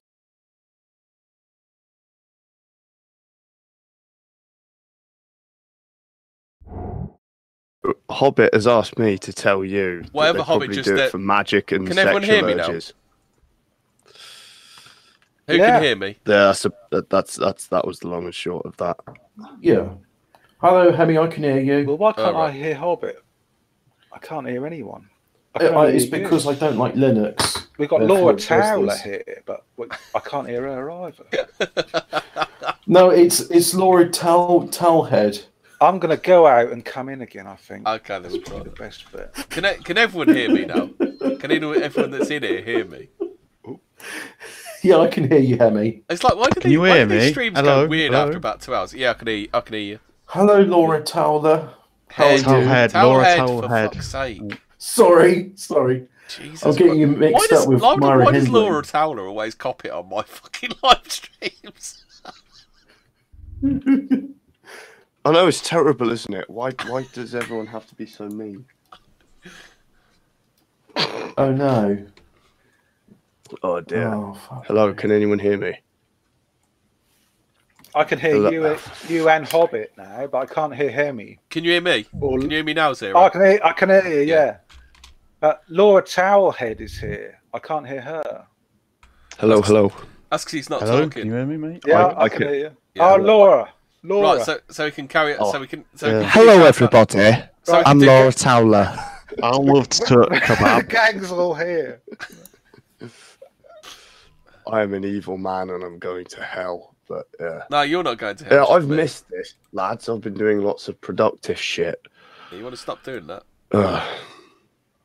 You want to stop doing that? It's gay. Can I just say for the record that although I'm interested in the occult and things like that, I'm not one of these twats who wear puta pentagrams and has a goatee and a shaved head. Oh Like, shit! that's That's like- how I managed you. You spoiled the vision. Now. No, that's like miles away from. I'm just a geezer, you know. It's like that shit's miles away from me. Because they were all bullied at school, all these people with the pentagrams. You know, there'd have been traffic wardens. That's about If half they our. hadn't- That's about half our audience gone now, Zero. You just insulted them all.